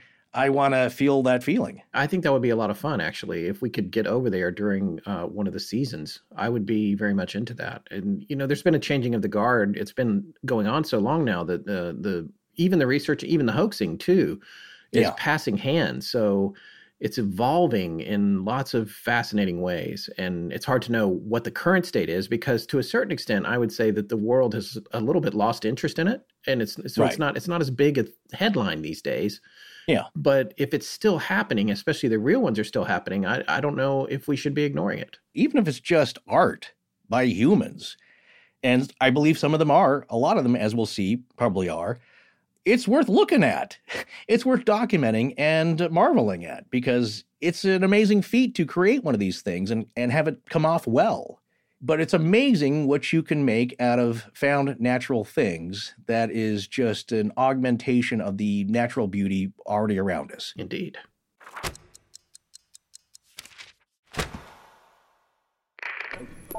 I'm Devin Fisher, and this is Astonishing Legends. Let's get back to the show. So, Scott, tell us all, what are crop circles? Well, and we're looking at a couple of books that Colin has authored or co-authored. This one is, again, Crop Circles, Signs of Contact, which was published in 2003. And there's a couple sections here I wanted to read, because when we're talking about the definition of crop circles, since he coined the phrase, it seems correct to see what he thinks those definitions are. Even before we get to Wikipedia and what they have to say. Yeah, what they have to say. In his book, on page 37, from Crop Circles, Signs of Contact, we had the following two quick paragraphs that describe what a crop circle is. Crop circles are circular shapes usually found in cereal crops in which the vegetation is bent over at right angles and spiraled into an often complex pattern. Authentic crop circles show no damage to the plants, unlike hoaxed circles in which the stalks are broken and crushed. In authentic crop circles, the plants are gently bent over, yet continue to grow. The plants in faked circles are often killed by the, quote, circle makers, end quote. And there's all kinds of stuff in there. There's people that will break into factions about just that simple paragraph and how much is broken, how much isn't broken in a hoax and a real one and all of that. Just keep in mind that there's a lot of disagreements here, but we find Colin's approach very measured. Initially, in the early years of the 20th century manifestations of this phenomenon, the shapes were nothing more than simple circles. In later years, the patterns actually became much more complex and have consisted of combinations of complex geometric designs, including straight lines, spirals, angles, and other clearly discernible and recognizable patterns. So that's his definition of a crop circle. It explains what they are, which a lot of people already know. This is like a high publicity trial. I don't know how you would find a jury that doesn't know what a crop circle is. Well, no, I will clarify that, Your Honor. People will have an idea of one type or just think it's just a circle and not know that there are very complex mathematical designs being employed. Yes. Fractals, sacred geometry. It gets very complex. And so when people say that, it's like, well, yeah, it's just circles, right? No. That was my Neil deGrasse Tyson in the masterclass. No. Well, and that's the interesting thing, is that in the early days, they were just circles. So then there's the whole thing about the evolution of complexity. Is that relating to hoaxes, or is that relating to us being ready for a more complex message? Right. We start off all with baby steps. That's right. And 2 + 2 = 4. Well, in 1991, according to that same book, there were over 700 circles. And keeping in mind it was published in 2003, but Colin says the average per year is around 200. And again, that's as of when that book was published. I'm not sure if those averages have gone up. But the other thing that he talks about is that it's a sign of obvious intelligence. And again, here's a section that I think is interesting. It's clear to me that the evidence is growing exponentially that whatever or whomever is involved in the creation of the genuine crop circles around the world has a collective mind. There seems to be a consciousness at the very source of the formations, and it is obvious that there is thought involved. Where or what that source is at this moment in our history and in the history of the phenomenon is very difficult to ascertain. However, I believe that we are all involved in a process, the final goal of which is a complete understanding of precisely what is going on. So that's his point of view there, right. and which I think is pretty interesting. What's also great in this book is there's a Q&A at the back of it and for frequently asked questions or the FAQ. Under number 2, aren't all crop circles man-made? He reiterates that point in that he believes before his book came out and they started their research in 1989 with the publication of Circular Evidence, that there were very few crop circles being made by people. As the subject grew in popularity and crop circles received more and more publicity over the years, they believe the counterfeits really skyrocketed. But as you said here, he says, I believe very strongly, however, that the man-made factor is important and must not be ignored or cavalierly dismissed. All activity in the fields, regardless of its source, should be fully researched. That being said, I again state with certainty that the truth would be revealed much sooner if hoaxing ceased immediately. So it doesn't help, but it's also part of the aspect that he's accepted. That's part of this human experience that we're going through. Yeah, and like something we said before, and he's alluded to, and we'll talk about in his latest book, The Edge of Reality, more in part 2, but there's an implication here that even the hoaxers don't understand the influences that they might be under when they make choices to actually create a circle. And I know that's far out, but stick with us on it. It is. I find myself going, this is crazy, but it's fascinating. So we're gonna cover it. That's what we do here. Yeah. So I think you were going to talk a little bit about the stalks and what happens in the actual crops as the authentic circles are made. Well, there's 2 things to look at here. Things that are above the ground that are obvious you can see with your eyes and examine when you're in the field standing in the crop circle, looking at it. And there's stuff below the ground, the soil composition, weird things that happen, genetic mutations, possibly with the grain itself and the seeds and the germination of the seeds that came from plants and stalks within the circle. But let's talk about the stalks themselves, because that is one of the main things that people differentiate between real and fake. Now, what I will say here, starting off, is that I do believe personally that all the characteristics that you see within a genuine crop circle that you can see could also possibly be done by human hands. For instance, one of the main things that they say in a genuine crop circle and the stalks of grain and plants that are found in it is that some of them will have a bend at 90 degrees near where they meet the soil. And this is hard to determine because it gets so messy about what's authentic, what's not, what's been declared an original or organic as opposed to a hoaxed crop circle, is that it's not all just 90-degree bends. There might be a bunch of them. There might be some of them within a real authentic circle. Some might be broken as well. But what you can tell, I believe, is that a hoaxer will usually have to have a mechanical means of bending down the stalks of cereal grains. Any kind of plant with a stalk, of course, that rises up. Corn, sometimes these are known as corn circles. So any plant with a stalk, it has to be bent mechanically. So that's what Colin is saying, is that if you look at a faked, hoaxed one, most of the stalks will be broken. Probably all, I would say. That's my logical thinking, is that they got to break them somehow. Now, there's some hoaxers that will say, like, well, if you get the grains when they're young, the shoots, you bend them over, well, they'll grow back into a shape, or they're much more pliable. But these things don't take weeks to grow back. These things appear within a few days or a day or two, or the same day they're usually discovered, and they last for a couple of weeks until the farmer plows them under or harvests the grain. So they don't have time to grow back in from young shoots into this shape. So I think that's been debunked.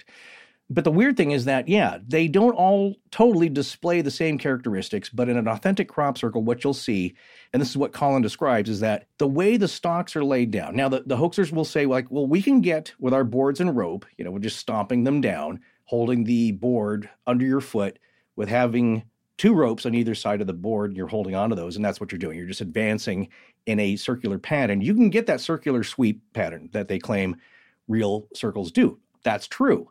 But in the authentic ones, what many researchers claim is that the stalks are often laid down in very complex braiding patterns, meaning they fall one after the other like they're woven in a basket. When you get to the intersections of where designs meet, different shapes within the crop circle, there is a weaving pattern from one area to another. And when you look at them from the air, you see an aerial photograph, and oh my gosh, this all would have been so much easier in the days of drones. But this was before all that, of course. Yeah. You had helicopters, you had planes. Or very tall ladders. Sometimes they tried to get up as high as they could in a field. But this would have been so much easier to document with drones. But when you look at them from the air, most of the time, I would say, when you see real crop circles that are considered genuine and authentic, they look pristine. The edges are sharp. The patterns are crisp. The geometric designs are much more complex than usually the ones you see being attributed to hoaxers. Their lines are a little messy. It made me think of, remember the first Star Trek movie? Oh, yeah. And I remember being a kid, and you saw that in the theater, like, wow, this is so cool. I mean, yes, we had Star Wars and rotoscoping, and that was cool. Yeah. But I think it was Star Trek when you saw the ships moving around, and it looked so great. And now when you look at it, there's a little thin blue line around everything. But to be fair, those were not obvious in the theater. That was a result of transferring to Laserdisc. That's what I'm saying. Yeah, that's what I'm saying. When in the theater, we were blown away. You couldn't see the matte lines in the theater. There was a contrast thing that happened when you put it on video. Yeah, it's a lot about perspective and where you are when you're looking at it. So with these crop circles, when you look at them from the air, the lines are very sharp. The designs are some of them are just mind-blowingly complex. Now, here's the thing. Humans can think of this stuff. We can design things like that. We have artists who can make incredible designs, fractals, all these different shapes, the sacred geometry that you see. But to do it under the parameters of which they are found, to me, starts to become more impossible if you consider a human element, in that the short amount of time that they're found, the short amount of time that a large group of people would have had to do this and weave the stocks together to get that pattern to fake it like that. Now, this also should be said. Some experts like Pat Delgado was fooled when he was asked to authenticate a crop circle that was found. And I think he said, yes, this looks authentic to me. And they said, nope, it was hoaxed. So experts can be fooled. It does not also logically discount all the other ones that have been thought to have been genuine. So that is one characteristic. Usually when you see a faked one, the edges are not crisp because you have people doing mechanical smashing of these reeds, and they don't take the time to braid them and weave them together like basket weave. Right. That's the other freaky thing. And so, yes, a lot of the stocks are bent at 90 degrees, but not all. I think they will find broken ones in authentic, quote-unquote, crop circles, and also more broken ones, of course, or mostly all probably broken in the faked, hoaxed circles. Yeah, and here's another thing that Colin talks about in some of the ones that they came across that were considered authentic. There seems to be a varying degree of force that's applied in the creation of the authentic circles. Right. And that sometimes it'll be so great that there will be individual stalks that are completely uprooted and are laying on top of the still standing crop next to the circle, with soil, like a little root and soil still on the root. Yeah, exactly. So the soil's another part of that, is that when you go to look at what's been faked, obviously people have to step on the ground. Now, they do use some ladders to get over some sections so they can show, or you get the impression that no one has trodden the ground, traipsed over it. But you don't do it for everything. Plus, that also takes a lot more time to employ those kind of things in the dark if you do them overnight. So one of the theories is that how these stocks are bent, and again, this goes back to my saying that I believe humans could do this. You could steam a stalk of grain, especially when they're young and green, to get it to bend to 90 degrees and give that impression.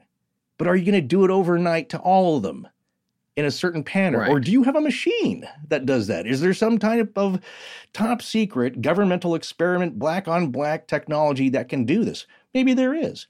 But why would you bother with this stuff to do that, to make essentially an art installation in somebody's field? So you have to look at all these parameters. But talking about the soil, generally at the center, what he found when he walked into the first set of 5 circles is that at the very circle is a patch of bare dirt that is untouched. So that's one of the things also that Colin Andrews noticed in July of 1983 when he was traveling in between his government offices. And this is near Winchester in Hampshire. And he looks over and he sees that, I guess it would be a Roman or Britain natural amphitheater that was used, a natural depression in the land, and he saw those 5 circles come together to form a Celtic cross. What he noticed when he walked out there was it's pristine. There were no footprints leading to it. You'll see other crop circles that are near the harvester tram lines that you'll see in fields in England. That's a lot of the times how people are getting out to the site to plant that and leave no footprints as they walk the tram lines. However, there's a lot of authentic considered crop circles that are not next to tram lines. with no footprints leading in. Yes, and to be clear about this, I didn't really understand what a tramline was until we started looking into this, but essentially it's the tire track in the field that allows the harvesters, and they try to stay inside those to do the least amount of damage as they're doing work in the fields. And another thing that's very important to note is that in the 70s, when the circles first started appearing, there was a lot less spraying and driving through the fields going on. So the tram lines, a lot of times, either weren't there at all, or they were non-existent, or very, very thin. And it would be difficult to walk through them without disturbing them late at night, because in a lot of cases they didn't even have them because they weren't spraying crops back then. Right. So that's how people have to physically walk out there. Nobody's levitating to get out to the middle of a field. Right. Here's another aspect of it. People say, which points to a hoax, is that they're often near roads, so it's easier and shorter for people to walk out there, but not in every case. Doesn't explain everything. Also, if you're near the road, there's more likelihood of you being seen by people driving by. That's right. There are rural areas, but they're a lot more compact. There's people driving by on occasion. There's the farmer who patrols their fields and is actively tending to the fields every day. So that's usually the first people who notice it. And then they notify people like Colin to come out and investigate. When I was talking about the center of the circle, there are small nodules of dried soil. This is what he found in his first crop circle. This dried soil was still pristine, dried, not crumbled. Under his foot, the soil is crumbled, and it crumbles to powder, but in the center, it's not. There are these still small balls of soil that are untouched. So that's another significant thing, that if you were to fake a crop circle, you have to start in the center, work your way out. Now, you could probably step around that or fake that somehow. So again, it gets to the point where I think a lot of this could be faked. Yes, you could possibly bend the stalks somehow using steam or some device and get it to do that. But can you do that overnight with maybe a team of even 15 or 20 people? You also have to haul all the gear out there and back and work in the dark. Down tram lines, generally, yeah. Hoaxers will say, well, actually, when you're out in the dark and it's a moonlit night or there's enough light to see, your eyes adjust and you'll be able to do okay without using a bunch of flashlights. And also, when you're near people in the field, your vision, they can kind of disappear from sight in a way. And so it's possible that people driving on the road may not see you if you're only like maybe 30 yards in. All these things are possible. But again, that equation of what's more probable, what's more impossible when you have these appearing in a short period of time, also appearing in the daytime, in broad daylight, under people's noses in a way, and that they will pop up in an area where people had just inspected and have taken video of. They come back an hour later, end of the day, boom, there's one already gone up, and nobody saw anybody do it. So it doesn't explain everything. But anyway, that gets back to the stalks. That gets back to the way they're laid down, usually in a swirling pattern. The other thing I will say is what adds to the beauty, I think, of the aerial shots of the ones that are considered authentic is that there's a sheen to them that you don't often get with the fake ones. There's something about it when it's perfectly laid down in a swirling pattern and it flows and it's braided. They kind of have a sheen or a glow to them. Yeah, it's almost like a moire effect. Exactly. I didn't think of that. Yeah. Yeah, because of they're so perfectly parallel and they're reflecting the light in geometrically perfect ways. Exactly. So those are some of the principles and elements of the real versus the fake. Now, I found in the back of the book that you may not have found because we got mistakenly different books here, but he does have a few Q&As and he gives brief, concise answers. So I think I'll go over those because those are frequently asked questions put to him. And this is to Colin Andrews again. That is Crop Circle's Signs of Contact, also co-written by Stephen J. Spignesi. And he's got 15 questions here, but the first 6 or so really answer a lot of questions we would have in part 1 for a lot of listeners. So in addition to what you said earlier about just what are they, well, they're geometric designs, and it could be in cereal crops such as wheat, oats, oilseed rape, which is canola. Something that's interesting I saw in a doc by one of the farmers, like that would be a horrible crop to go traipsing out into. It stinks. You get yellow pollen, I think, all over yourself. It's sticky. It's just, it'd be horrible. But hoaxers claim that they've done some in oil rapeseed fields as well as authentic ones. So Colin Andrews goes on to say, in the past 13 years, more complex patterns have appeared, which include straight lines, appendages, and extensions in various shapes and repetitive geometric patterns. And the word pictogram is often used to describe these agroglyphs. I love that too. Agroglyph. I just now learned that term. which I just overlooked apparently in all these other readings. Well, people ask where are they found mostly? Well, the majority of crop circles, both historically and currently, are in England, with a high concentration of formations in southern central England and around a lot of the sacred sites like Stonehenge, Avebury, Winchester. And the name of a town, which is perhaps now my favorite, other than Warminster Thing, which also ties into this as well. Yeah. The town of Cheesefoot. Yes, there's Cheesefoot Head. There's the Devil's Punch Bowl. There's a lot of really great names here. Yeah. Which, two great things that come together, not exactly like chocolate and peanut butter, but cheese and feet. Delicious. So there are hotspots, of course, including Germany, the United States, Canada, the Netherlands. So they've appeared in dozens of countries all over the world. But in England, typically around these sacred sites. And Colin Andrews and I as well believe that there is something significant about that. There's a reason for that. Yeah, it's actually, and I've got some notes here from one of the several documentaries we watched. Canada, Brazil, Germany, Italy, Austria, Spain, Serbia, Czech Republic, Belgium, Russia, Sweden, Croatia, Idaho. Denmark. It was very sacred to me too, yes. Denmark, Ohio, the Netherlands, Finland, Slovenia, Poland, Norway. However, the overwhelming majority are southern England. This documentary says now there's up to 300 a year. A lot of them are in Wiltshire or fairly close to Stonehenge. And there's over 40 countries that they've turned up in now. So that is pretty fascinating. That's a lot of places. But getting back to the sacred sites, Colin actually posited, and he and his colleagues have noted this since 1985, they do seem to cluster around sacred sites, including Stonehenge, Avebury, Silbury Hill, and others. Now, additionally, he points out that ongoing research regarding that has also shown a connection between their locations and underground water reservoirs. Right. And notably, the sacred locations generally all have circular archaeological sites associated with them, like Stonehenge. Right. And they noticed this, too, that after Busty Taylor pointed it out, and Busty is the pilot that was part of their original research team and did a lot of flying and aerial photography for them, that dimensions from the earliest simple circles, before it was all big news and all over the world, those dimensions of those circles that were recorded by them matched the geometric relationship of the components of Stonehenge within centimeters.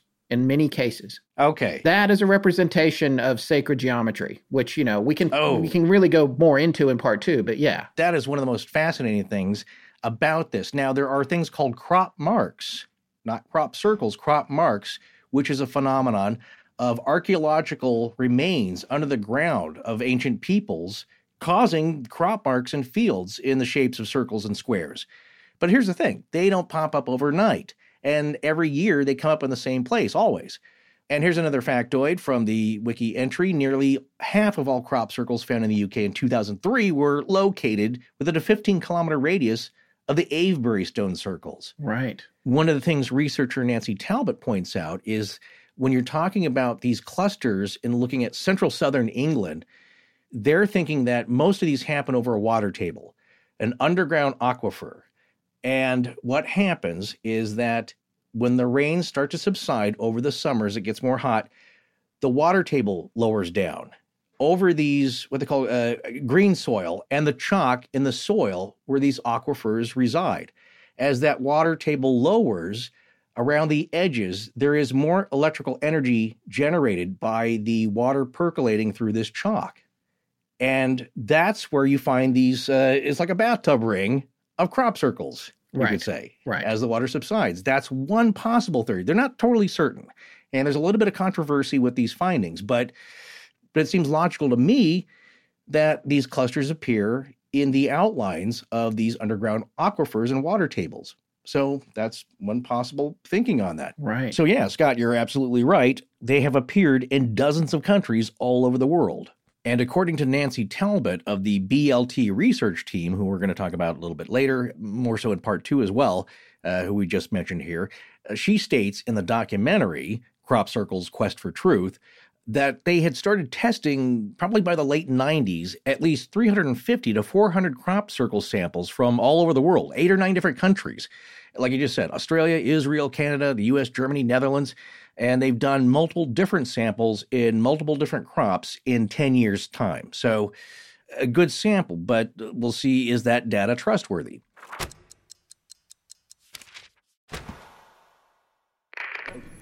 This is David Dickinson, and when I'm not hunting thylacines in the Aussie bush, I'm listening to Astonishing Legends. Let's get back to the show. Well, what kind of vegetation are crop circles found in? Getting back to the frequently asked questions section of Colin's book here, crop circles are found in the whole range of cereal crops, with a vast majority found in barley and wheat. They also appear in oats and many other forms of vegetation, including canola, called oil rapeseed in the United Kingdom, long grass, corn, tobacco, and rice. And there have been a few reports of crop circles in vegetable crops, especially spinach and potatoes. Crop formations have been also found in groves of small trees. That's interesting. I know there's a case for a fact that was in Japan that has been spotted by satellite, but that was a well-defined government experiment, I think. Right. But people were, of course, clamoring over it, and it became clickbait and everything, because from the sky, it looked like a crop circle in an old-growth forest, or with two circles right next to each other. But that one was planned, just for the record. Right. Fascinating. Yeah. Well, in the documentary, I remember Busty Taylor has a sample, and that, he said, was from a cabbage stem plant. So, yes. And what he shows is that it is naturally bent at a gentle 90-degree angle with no breaks in it. So that's a little strange, but that's the one he produces. So that's from a cabbage plant. Well, is there a particular time of the year that crop circles appear? So as we said, in the northern hemisphere, crop circles appear from late April until early September. And this coincides with the period of the growing season when the vegetation has grown in excess of 3 inches in height. So you need some nap there to be able to work with. Right. But as we said I think the first part of when we started this off, Stephen J. Spagnuolo claims that he asked for a crop circle to be formed and saw one in the grass outside of his condominium. So it can be in anything, really. Yeah, and there was someone else in one of the two documentaries said something similar. It was a woman, I can't remember now who she was, but she had said that she was meditating on it and saw one outside of her house, which did you remember that from one of, and she was like, I didn't take a picture of it because it was just for me. You know, and I'm sure people are rolling their eyes and going, yeah, right. That was never there. Right. We hear you on this. We're just reporting all angles of it because that's what we do. Yeah. So the aspect I think that's significant with these is that people claim that there's an interactive element to this, like a lot of other paranormal things we report on. Yes. A lot of people ask this. Question 6, how can you tell when a crop circle is real? Now, keep in mind, this is going to be answers from 2003 in Colin Andrews' book. And that may have changed over the years in the next decade here. Well, as he says, these days, identifying genuine formations by physical inspection alone is becoming increasingly difficult and often requires scientific equipment and testing to confirm authenticity. In the 1980s, crop circles rarely drew visitors, and thus no damage was done to the site after initial discovery. It is a different situation today. In addition to a site being compromised by tourists tramping around through fields, many formations that are initially thought to be genuine are, in fact, counterfeits. This is due in large part to hoaxers applying to their fakes the characteristics researchers recorded and reported in the early years of the phenomenon. So, of course, they're getting smart. They want to be thought of as being authentic and real. And the more real you are, the bigger the glory of your fakery. Yeah. So, well, he goes on, that being said, there are certain key signature characteristics that can be looked for when trying to identify a real circle. If the following are found in a crop circle, the formation is probably authentic. Here are some bullet points to go over again, because, again, these might change by the time we get to part 2. So the first bullet point is there are no tracks into the circle, meaning from the edge of the road or wherever people are usually walking or can access, there are no visible tracks getting out to the crop circle itself. Secondly, there are no signs of interference with the soil or the plants at points in the circle where hoaxers would have to have stood to create the formation. The plants are not damaged. The plants are more vibrant in appearance, and the root structure is more extensive than usual. Okay, now it's getting strange here. Yeah. The swirl symmetry is even, and there is usually 2 or fewer rotations of the spiral vein of the circle before it strikes the standing wall of the circle's circumference.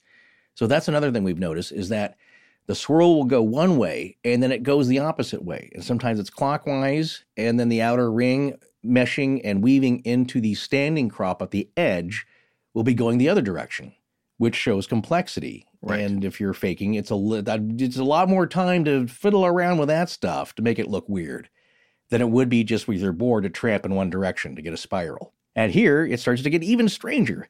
There are magnetic and electrostatic anomalies in the formation, and compass rotation occurs when inside the circle.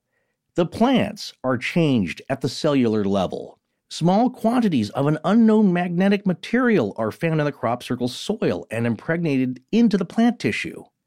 A magnetic profile, as registered on a magnetometer, mimics the actual design of the crop circle. Isn't that something? Yeah. The profile of the electrostatic field found in the crop circle shows unusual patterning. The features that have been associated with the real crop circles, but have, in the last 20 years, been perfected by those making counterfeits include, so these are counterfeit techniques here, very precise geometries made without obvious mistakes, well-formed cutoff lines around the circle or pattern. Now, the next part that he's going to talk about are techniques used by hoaxers that have been perfected, that you used to be able to tell a fake from a real one, but now they've gotten a lot better at that. So one of those is very precise geometries made without obvious mistakes, well-formed cutoff lines around the circle or pattern. The plants involved are bent over evenly during the early stages of growth. In later stages, though, the plants are broken. This bending, but not breaking, feature has not been successfully hoaxed in oilseed rape, canola plants. Some impressive spiral veins have been reproduced. It should be kept in mind that all of these features have not been achieved with some evidence of human involvement, and this is another way researchers can distinguish counterfeits from the authentic formations. So as I said before, yes, when the plants are young, they're a little springier. But as the plants get older, they do remain broken. But you may be able to attain some bending with young shoots. So again, there's a lot of different factors that have changed over the years with the techniques of the counterfeiters and what we know from people who have studied them now for a decade at this point. So that's just a good overview of what to keep in mind when you consider authenticity of a crop circle. But has that changed by the time we'll get to part 2? Well, let's take a look at another factor here, which is the history of crop circles, which points to whether this is just some fad of the 80s and 90s, or did this go back centuries, maybe thousands of years? Well, there's been a lot of interesting developments here when you go back to looking at how long crop circles have been around. And of course, the farther back you go, the more difficult it is to make a connection between a report and whether or not it might have been a crop circle, because you're faced with the filters of society and culture at the time and how they might react to finding something, just like everybody reacts differently now. And 100 years from now, we might know that certain crop circles were created by some specific microwave source that is all figured out. And then they will laugh about all the speculation we're doing here in 2021. So there's a lot of difficult connections to make, but there's also a lot of researchers and historians who have made an attempt to determine when some of the earliest ones had happened. One of the interesting ones I found is one from the year 815, and there's just a billion sources and websites for all this stuff. We're randomly plucking some of it from different places, so bear with us on these links. This one actually came from alienUFOblog.com from an article posted December 24th, 2020, relatively recently. 815 AD, this is from church records. In the year 815, a report from the Bishop of Lyon in France warns an incoming priest that the locals are involved in devil worship. Their crime? They were gathering seeds from a crop circle. The assumption must have been the crop circles were the result of the devil himself. They're gathering seeds in a flattened circle of the crops and using them in fertility rituals. Bishop of Lyon. While it wasn't uncommon for a church to accuse parishioners of devil worship, it seems surprisingly common for crop circles to exist, considering there was little concern about them in the report. The report was more concerned with what people were doing with them and whether or not they were worshiping the devil. So that's the year 815. Interesting, yeah. Yeah, and the story there is not the circle itself, but what they're doing with the results of the circle. The circle itself was not all that unusual, maybe. They were used to that.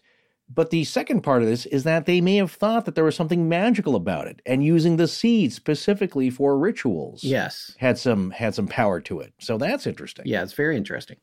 Then there's another one. This is one of my favorites, and this one gets cited in everyone's book about crop circles, every webpage, every blog entry. They all go back to the story from Robert Plot, a professor of chemistry. This is from 1590. He was connected with the University of Oxford.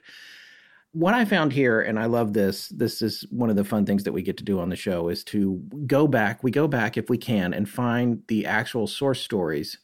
And then we take a look at them in their original printing and condition and try to determine how accurate the distillations have been, because people make mistakes. And everyone, like I said, Colin Andrews, all these folks have taken this story and distilled it down. But for us, we like to tell the whole story. So this book happens to be published in 1686, almost 100 years after the event took place. So that's something to note.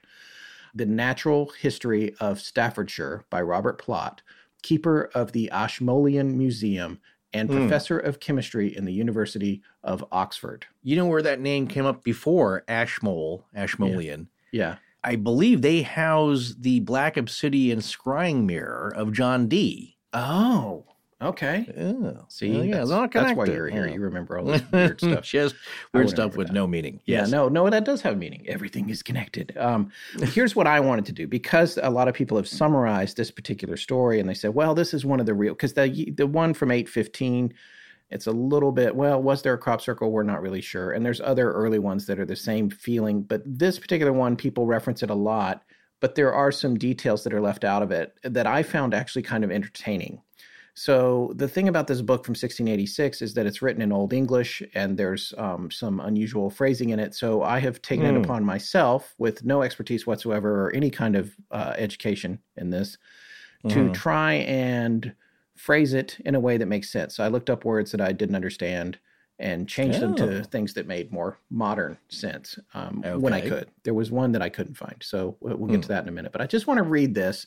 I think 1686, that's public domain, right? So I'm going to... Unless it's the ghost of the vertical plane dude. All right, so here we go. Chapter 1, page 11, translated from Old English by yours truly, so not to be trusted. Scholarly. But to come close to the business, let us return again to the foresighted Remigius, who was a judge in Lorraine, and perhaps the best skilled in matters of this nature that the world has yet known, having had the examinations, confessions, and condemnations of no less than 900 wizards and witches in 15 years' time, to our present purpose. On the 8th of August, 1590, one Nicolaya Lang Bernhard, having been grinding grain on a hand mill not far from Assinoncourt in northeastern France, and returning about noon as she walked by a hedge field, saw in an adjoining field an assembly of men and women dancing in a ring, but in a quite different manner from the usual practice of others, with their backs turned upon each other. She watched them for some time with great attention, and saw that some of them had cloven feet like oxen and goats, which astonished her. Yeah. And almost dead with fear, and calling upon Jesus to help her well home, they forthwith all vanished except one Peter Grosspeter, whom quickly she saw vanished up into the air, letting his malkin, that's Maulkin. That's the one I couldn't figure out what it was. Apparently it's a stick for cleaning ovens. But when he popped up into the air, I guess he dropped this thing. He let it fell, and the wind from this event hit her so hard that it almost took her breath. After she got home, she was kept to her bed for no less than 3 days. The fame of the matter being quickly spread by herself and relations through the whole village, this Peter at first brought an action of slander against Nicolaya. But knowing his own guilt, and fearing to proceed too far, he desisted, which, breeding suspicion in the judge, upon inquiry into his life and manners, he was at length apprehended, and at last freely confessed the whole matter, and revealed his companions as Barbelia, the wife of Johannes Latimus, Maetta, the wife of Lawrence Supermajor, which is a great name right there, Supermajor. Yeah. Both which, though examined individually, confessed that they had danced with Peter and the cloven-footed creatures. Early police interrogation techniques, they took them and separately asked them, who were you dancing with in the field? Did they have cloven feet? They both said yes.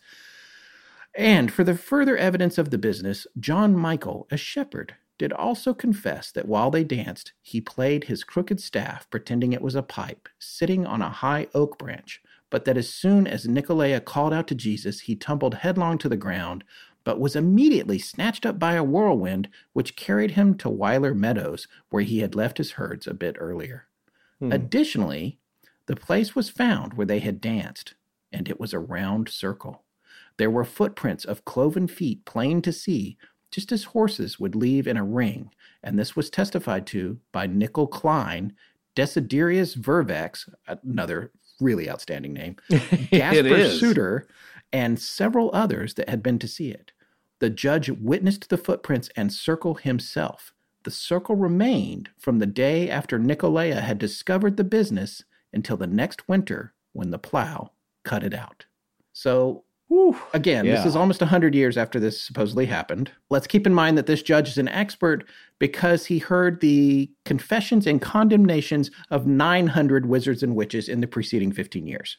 That's not a bad record. That's a lot of work. And Loftus Hall, echoes of Loftus Hall, which would be, when was that? 1600s, right? Yeah, I think so. Oh, I should remember that. But there's so many dates. And but always with the same tropes here. The cloven hooves, the staff is significant, makes me think of a witch's broom. There's a lot of elements here, but they are possibly explaining something that was commonly believed to be always the work of the devil. 1766, Loftus Hall. Okay. Yeah. Oh, okay. Well, so a while later. Yeah. And you still have cloven hoof stories. A lot of people allude to this story, and they leave out a lot of these details. They do. Sometimes they throw in the fact that there was cloven hoofs. So other times they say, there was a crop circle in 1590. And it's like, well, there's a whole lot more to this particular story. This was a freaking party, all right? And there's something strange going on out there. But it is interesting, the whirlwinds. The whirlwind picked the one shepherd up and took him back to his field. And what is this whirlwind that they talk about? That's unusual. And there's other folks that say, well, there were hoof prints in there, and it could have been from any sort of livestock that was in the round area. Right. But that one is sometimes cited as an early example of a crop circle. Well, the world was a lot more magical back then. On the other hand, it is now. We just have different terms for things and understanding, but weird stuff, magical stuff still happens, like tonight's topic, possibly. The other thing that you can't talk about, and I think you may have already alluded to it once, is the pamphlet that came out in 1678, The Mowing Devil, or Strange News out of Hertfordshire. Right. Yeah, this was an English woodcut pamphlet. This is from Wikipedia, published 1678. It tells of a farmer who, refusing to pay the price demanded by a laborer to mow his field, swore he would rather the devil mowed it instead. According to the pamphlet, that night his field appeared to be in flame. The next morning he found it to be perfectly mowed, that no mortal man was able to do the like. Apparently, there are folks that point to this, especially when you look at the pamphlet and the cover of it. It's a famous image. Anybody that's ever looked at anything about crop circles is one of the first things that comes up, and we have it in our show notes and in our gallery there. There are a lot of people that cite it, but there's other people that say, well, no, it was cut. It was described as being perfectly cut, not laying down. So when you look at the image, it looks like a crop circle in terms of things laying down. But the description of how it was cut would preclude it from being one by the modern definitions. So, well, if it was mysteriously cut down, that's even more magical to me. Yeah, that's the unusual thing there. There is a book, which we've made reference to, called The Secret History of Crop Circles, Recording the Phenomenon in Days of Old by Terry Wilson, which actually has a bit of the woodcut of the Mowing Devil right on the cover. But inside, there are 300 in the most recent edition, which was revised and republished in 2015. There are 312 examples of crop circles that predate 1980. And he just goes through and he's investigated a bunch of them. It's a very fascinating read. We'll have a link to that as well. And I'll make some reference to some of the cases from Terry Wilson's book. But also, here's another one from a blog, ufoinsight.com/conspiracy/unexplained/crop circles /ET. And this is an interesting posting here. This was published on August 30th at that particular blog by Oliver Grant. I just want to read a little section of it here.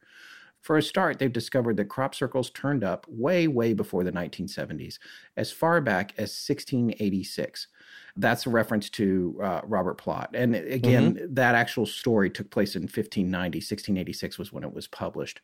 Again, he also mentions, that's the one I just read to you guys, but he also mentions a couple of centuries later, in 1880, British spectroscopist John Caprone had a letter published in Nature magazine describing several circles he'd found. His theory was that, quote, cyclonic wind action had caused them.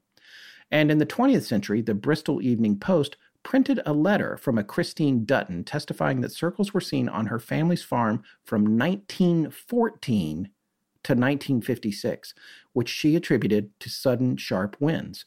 Not until 1932, though, did the first account appear with supporting photographic evidence. It concerned a group of 5 rings at Bow Hill in West Sussex. There's actually a picture of it on the blog page here. It's pretty amazing, and you can see the circle in the page. It's visible in the foreground there. One eyewitness described a circle actually forming. Writing to the Sunday Express, a Kathleen Skin stated that as a teenager in 1934, she was gazing over a field when she saw a whirlwind that caused, quote, a perfect circle of flattened corn, hot to the touch, end quote. Wow. Yeah. And I can't remember where I read this. Somewhere in our travels of research on all this, I read that the English refer to every single crop as corn. It's not necessarily literally corn. Oh, yes. And here's another website. I almost didn't want to. We just recently discovered. It's like every day when we've been working on this, it's like, all right, I'm just going to go. I'm going to source this one thing. And the next thing, it's like you're 2 hours in and 10 tabs open, and it's a whole new rabbit hole of really fascinating stuff. Yes. But you know what? Some of our biggest and most interesting discoveries have been like while we're on the air and like, that's talking true. about something and I'll punch up a web page or a tab like, oh, we got to talk about this. And the only time I don't like it is if we miss it for a show. Yes, well, and this is one of those pages. It is by the same Terry Wilson that wrote the book that looks at the historical and older crop circles. And the implication is he's kind of retired from crop circling these days. And apparently he's hard to find, although we didn't try. So I don't know that he might have been able to reach out to us if we asked him to, but his website is still up, oldcropcircles.weebly.com, and appears to be relatively maintained. Weebly's a newer platform, so I think that's more recent, certainly, than a lot of websites that we look at. And there's a page on here that I love. It's called Aerial Photography. And I was showing this to Forrest today, and it has some aerial photography of circles that are from a long time back. It's got a little section showing some from 1953, but then it also mentions another researcher, a Tasmanian researcher named Greg Jeffreys, Jeffreys. And it says here on Terry's webpage, he has done some more in-depth work on the matter of old aerial images. Jeffreys was able to take advantage of technological resources which were not available in the 1990s, specifically Google Earth's historical overlays, which provide a much better standard of photography. So, and this is something I know about. I've actually used this in the past. This is great. There's a time slider on Google Earth. You can just go back. It's really cool. And you can look at it. It is pretty cool. I actually had to use it in my own neighborhood because there's a road here that wasn't here when I was in college, and no one can figure out how it used to be. And I was like, let's go look at it from back then. And it's kind of like your own, your own free chronovisor. Yeah, exactly. You're looking into the past time with a simple slider button. And so, according to Wilson here, who I'm presuming wrote this page on his own website, to explain, Google Earth, the aerial imaging software which covers the whole world, has introduced some overlays which contain images from earlier periods. There is a so-called 1945 overlay available now, which covers the Wessex area of England. In fact, the black and white images are a composite from the years 1945 through to 1950, although that's not important for our purposes. Jeffreys approached the project with clear objectives to rule out, as best one can, images which seem to be photographic blemishes or imagery of mundane features. His method included testing a candidate feature on the ground for its permanency. Was there evidence of it in the same spot in later years? And also for the details of any shadow visible. Bona fide crop circles should have a shadow along the edge closest to the sun as it shines across the top of the standing crop, and have no shadow or possibly even an illuminated region on the opposite side. He discovered a good number of credible images from the 1945 stock, including this one below of a plain circle. It was seen in a field at Great Bookham in Surrey. So then there's this whole series of photos that look like the coolest like spy dossier you've ever seen, some movie you're watching from the 50s. And there's just crop circles everywhere. And there's even some crazy pyramid with an eye in it and 4 dots around it, like a triangle. Whoa. We're going to have a link to this page. But there's patterns here. And this is in the 40s and 50s. No one was paying attention to this. They weren't getting any press. No one was taking credit for this. So for those folks, you know, Doc Cogs, it's all fake, man. It's a big bunch of hoaxes.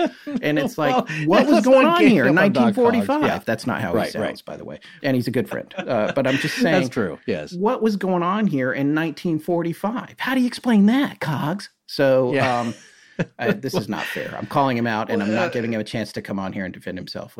No, I think he would still say the same thing. It's hella fake. It's hella fake.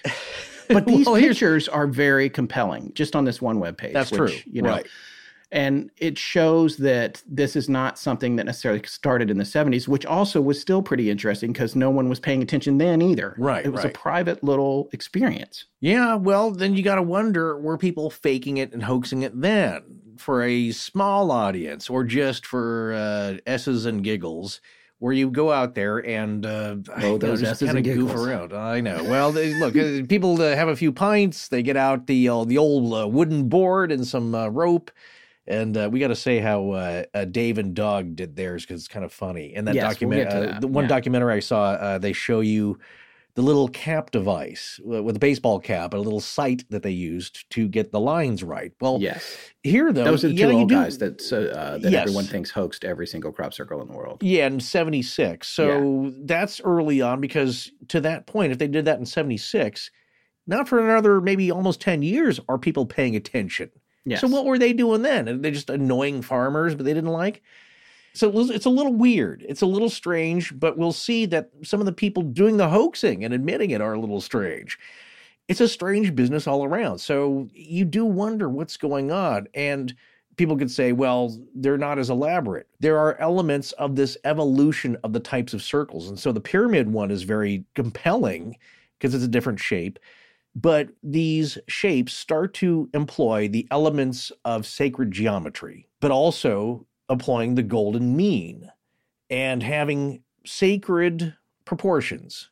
And so somebody's really thinking about this. That's what I'm saying, is that it goes from possibly, maybe it is a whirlwind, a dust devil in a field, which causes some of them. But with the characteristics that we're seeing later that are being documented, that's not possible. Right. Yeah, great find, man. Really interesting to see this. Some of the best stuff is kind of buried. Additionally, one of the things that I found on the Wikipedia page, which is always a touchstone, it's like we don't trust it so much, but it's a good summary of things.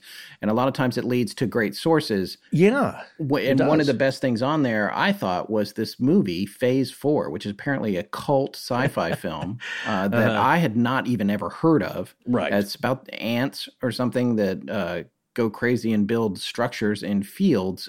They build some that look like crop circles. And this movie came out in 74, and there are folks that have said it's what inspired the whole thing. I have seen this, I believe, as a youngster. Now, gosh, that name didn't ring a bell. You know what? The movies that did, Andromeda Strain, of course, that was Michael Crichton or whatever, and very strange. You got to go back and watch that. Phase 4, here's what I remember.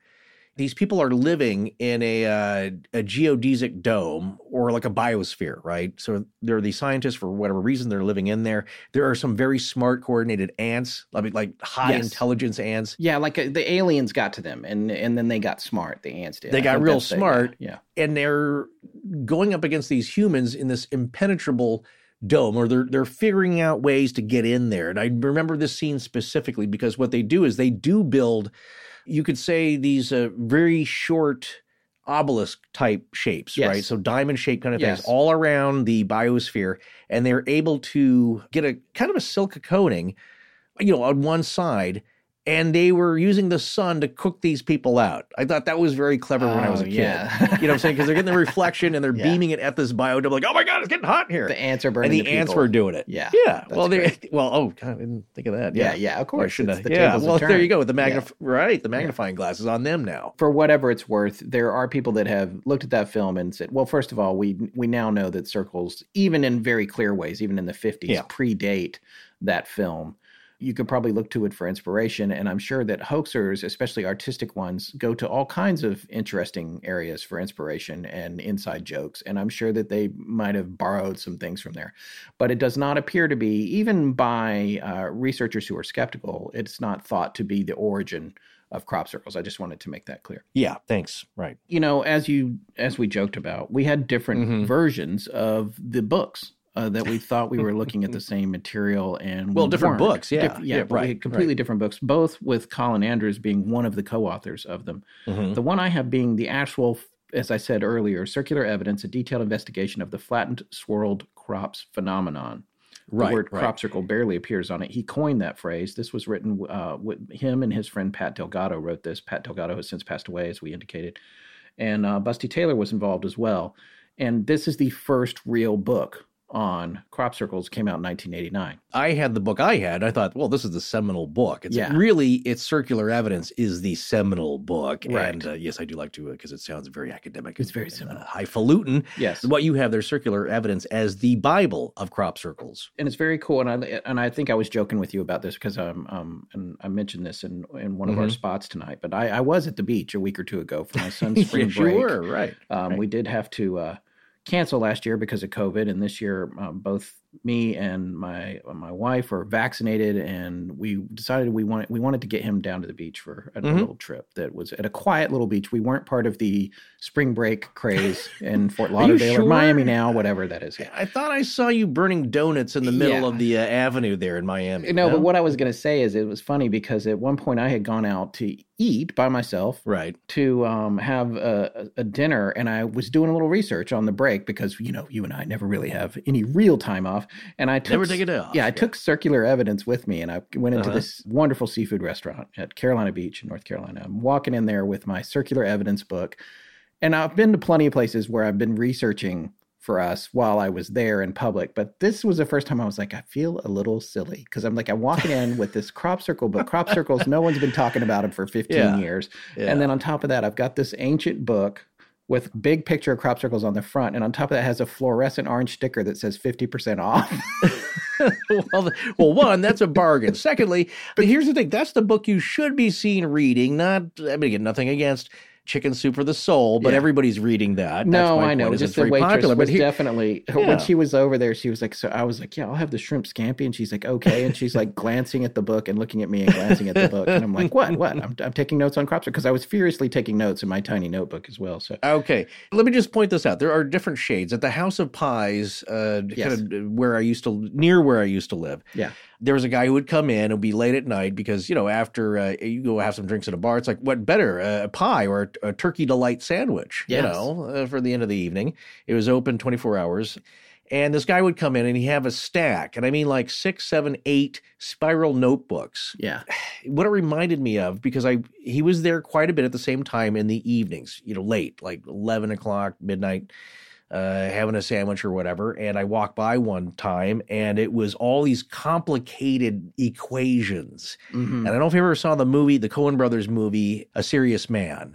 I did, yes. And his brother, who was a genius or whatever, had the Mentaculus. And it was the formula for everything. And he used it to win at gambling, and he'd figured it all out. And it was all this complicated formula. And that's what the guy's stacks of notebooks look like. And it's like, wow, he's either a genius having a sandwich here, or he's completely totally out bonkers. of his tree. Yeah. he's a nutter. Well, it's turned out to be super interesting. And what I did as some of the notes that I took in that were about cases that I thought particularly had interesting aspects to them. And I wanted to share some of those with our listeners as we get to wrapping up part one here. And I know that people always joke, is it wrapping up part one and then it's another hour? But these are cases that Colin and Pat and Busty investigated back when nobody was investigating this stuff. There are many, many cases cited in here. I'm going to skip around some of them, and I'm going to be mentioning locations which will be foreign to people that are not from England, obviously. I'll do a little bit of trying to explain how they relate to each other, but I'm not going to go super deep into that because I don't think it's that critical. We'll explain more about the Wessex area and where these are happening in part 2. One of the places that comes up frequently is a place called Headburn Worthy, or Headbourne Worthy. This is just north of Winchester, which is a prominent city in the story of the crop circles in southern England. And this is the earliest one listed in the book. In the summer of 1978, it was seen by farmer Ian Stevens in his own field. This is from page 17 of Circular Evidence, the paperback copy that I have. This was just a simple circle, just a circle. But the interesting thing was Mr. Stevens remembered another one from 2 years prior in 1976 in a place where it could easily be seen by passing traffic. 7 weeks prior to that one, there is a UFO story connected to a woman named Mrs. Bowles that's a fairly prominent story in England, and she had seen a UFO. This was just down the road from the one that had occurred in 1976. Now, there's 2 things I want to say here that I thought were interesting. One is that there's a 2-year gap between these 2, and these are the only 2 that are known at that particular time, even though we've found satellite images now that we just talked about from the 40s and 50s that show other ones in different areas around the countryside there.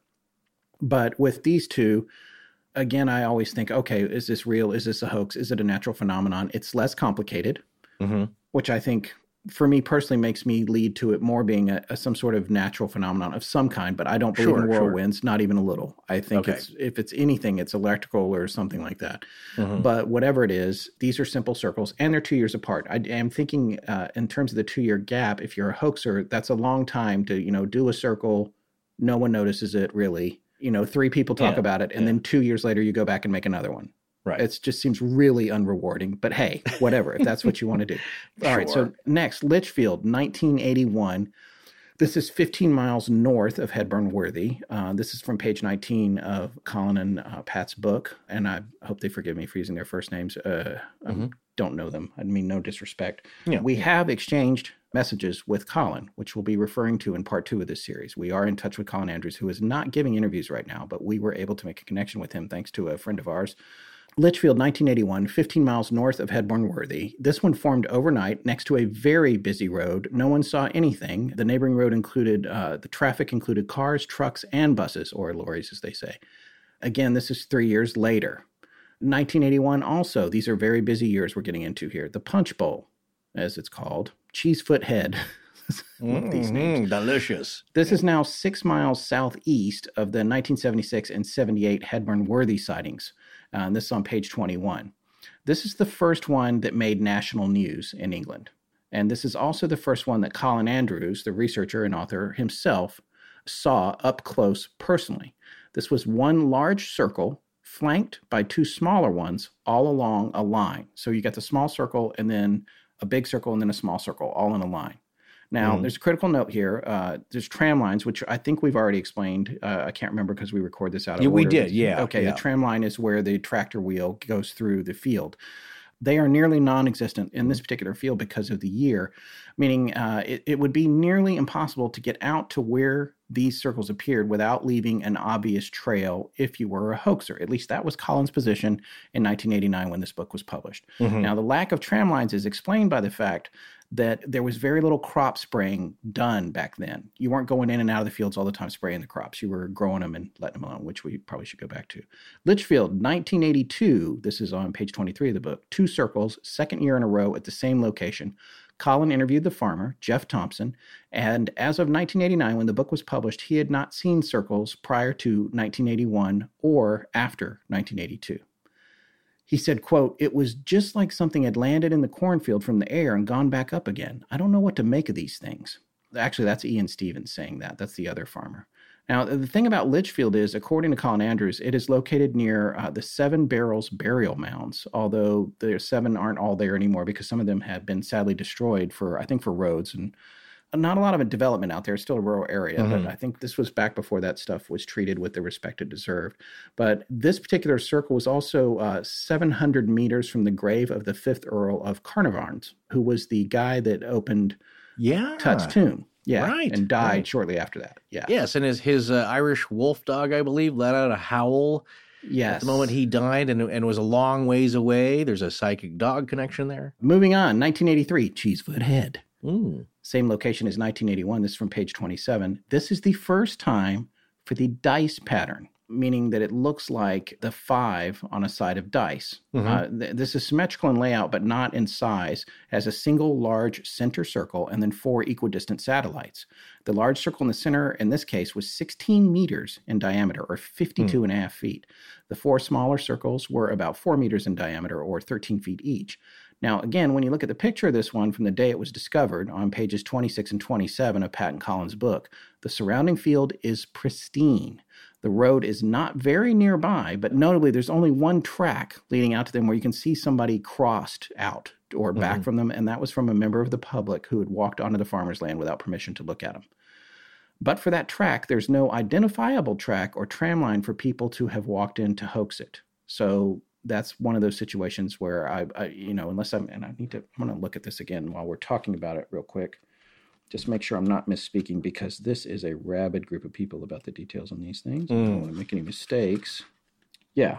All right. So I'm going to show you this on Zoom right now, since we're talking on Zoom. Yeah. See that? Yeah. Right. And see, the only track is from the person in the public who went out there. The rest of it, you can't get to it. Yeah, you can clearly see that. And that also is representative, as we said before, of sacred geometry and the Celtic cross. Exactly. And there's going to be more on that in a minute. One thing that the authors are making an observation of at this point in time is that these seem to be occurring near bodies of water, either dew ponds, which are artificial ponds on high ground for watering livestock, or in some cases near underground sources of water that only the locals are aware of.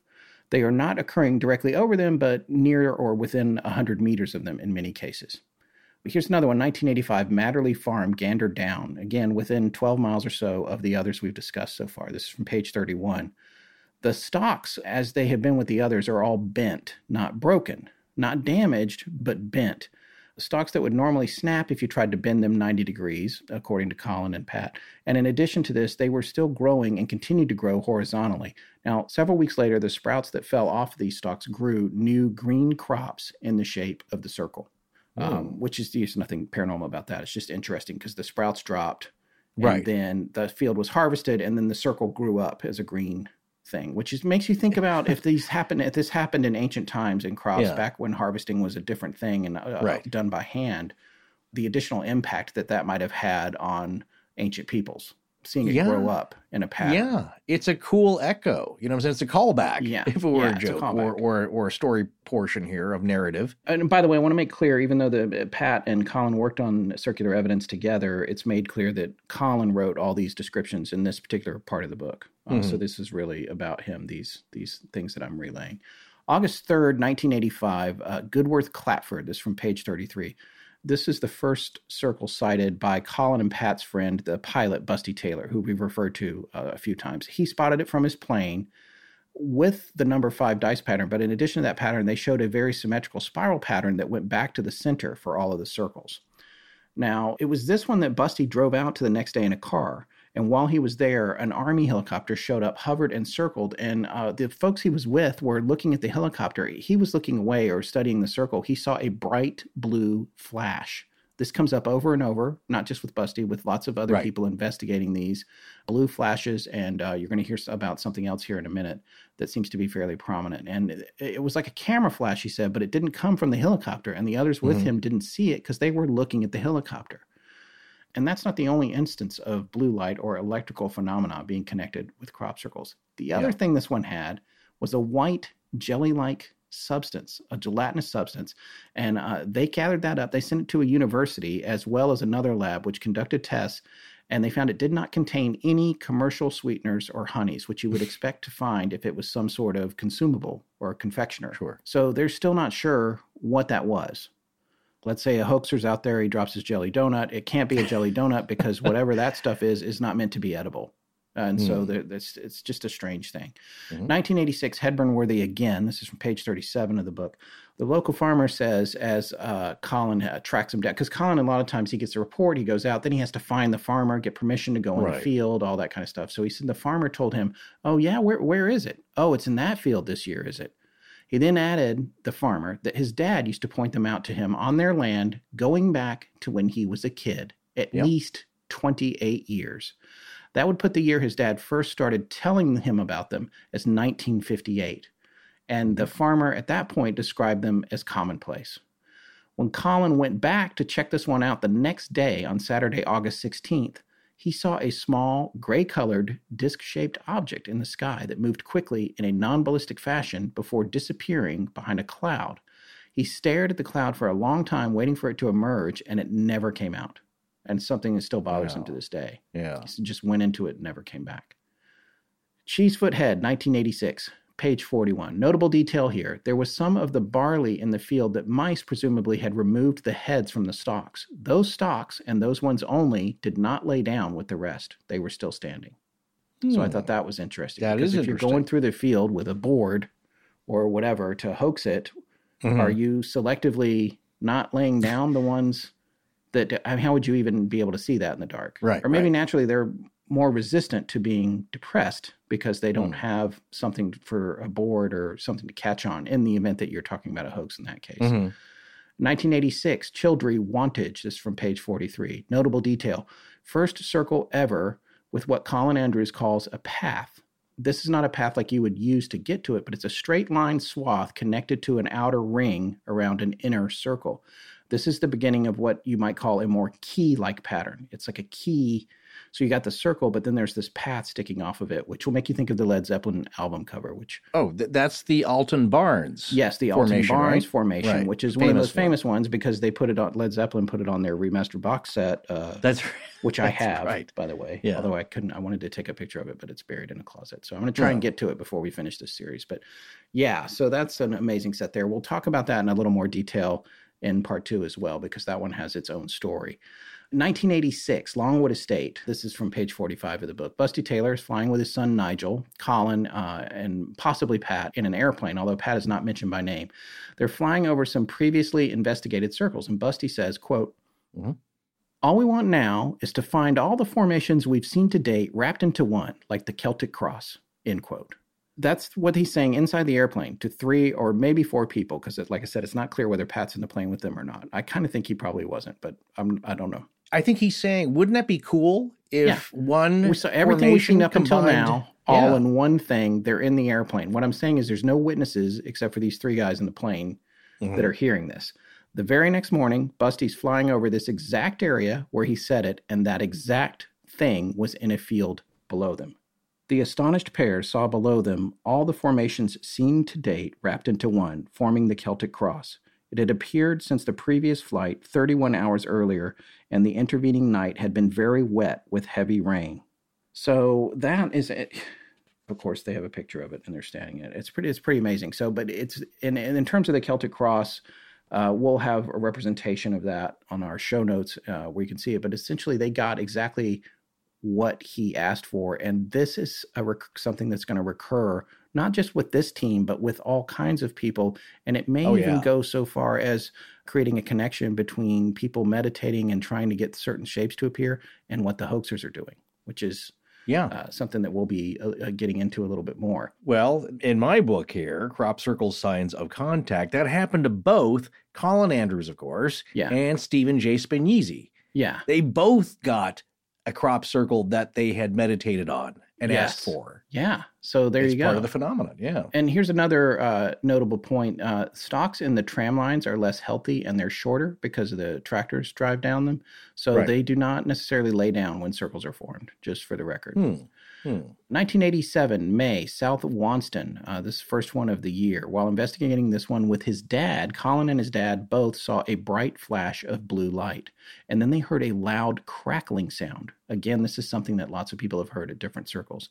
The family was with him in the car 25 meters or 82 feet away, heard it too. They could not identify the source.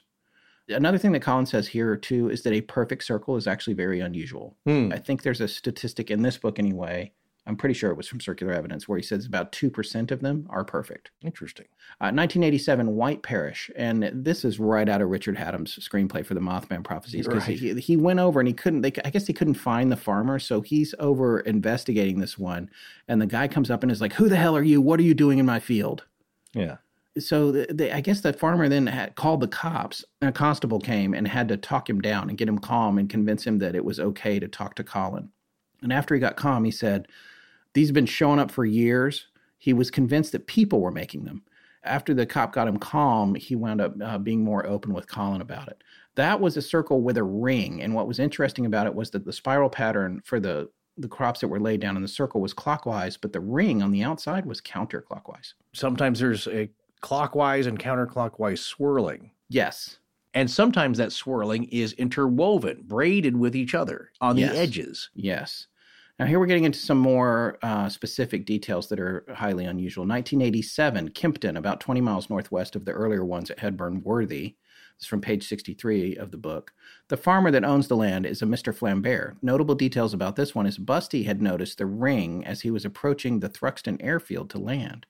Colin goes out by car to check it out, and on the way he runs into two boys looking for a ball who told him they had seen, quote, an orange glowing object over the field behind the cemetery on Saturday, June 13th, end quote. After that, a couple of elderly folks asked Colin if he was there to investigate strange noises they had heard in the field a few days prior, which also would coincide with that Saturday. What was odd about the circle is that it was really just a ring, and on top of that, it was oval. That was it. It was just an oval ring, real simple. It was 33 feet long on its major axis and 30 feet on the minor axis, and it was only 60 centimeters wide. Now, the farmer, Mr. Flambert, said that rings normally appear during long dry spells. This is something that multiple farmers have also said, by the way, dry spells.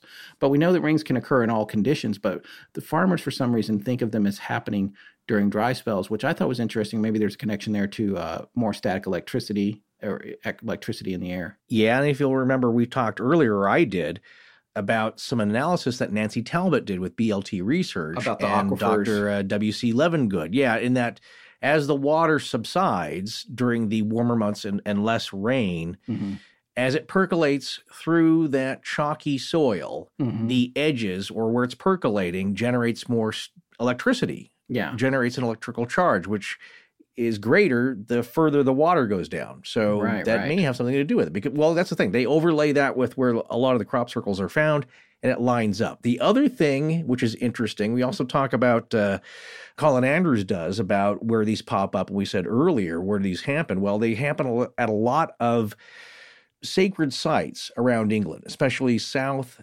central England, Avebury, Wiltshire, Stonehenge, places that were sacred to ancient peoples, where they took notice and worshiped the geography of their environment and made these sacred places and made these mounds. Silbury Hill, I think also Salisbury Hill, all these different places, these mounds, things seem to happen around them. And also where the White Horse is on the sides of the hill, the white horses that to pagan and Celtic belief, ancient beliefs, I believe, would take you into the afterlife.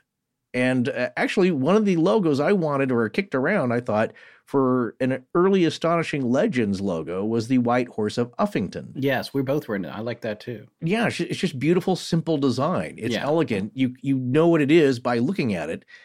Yeah, ancient people's design.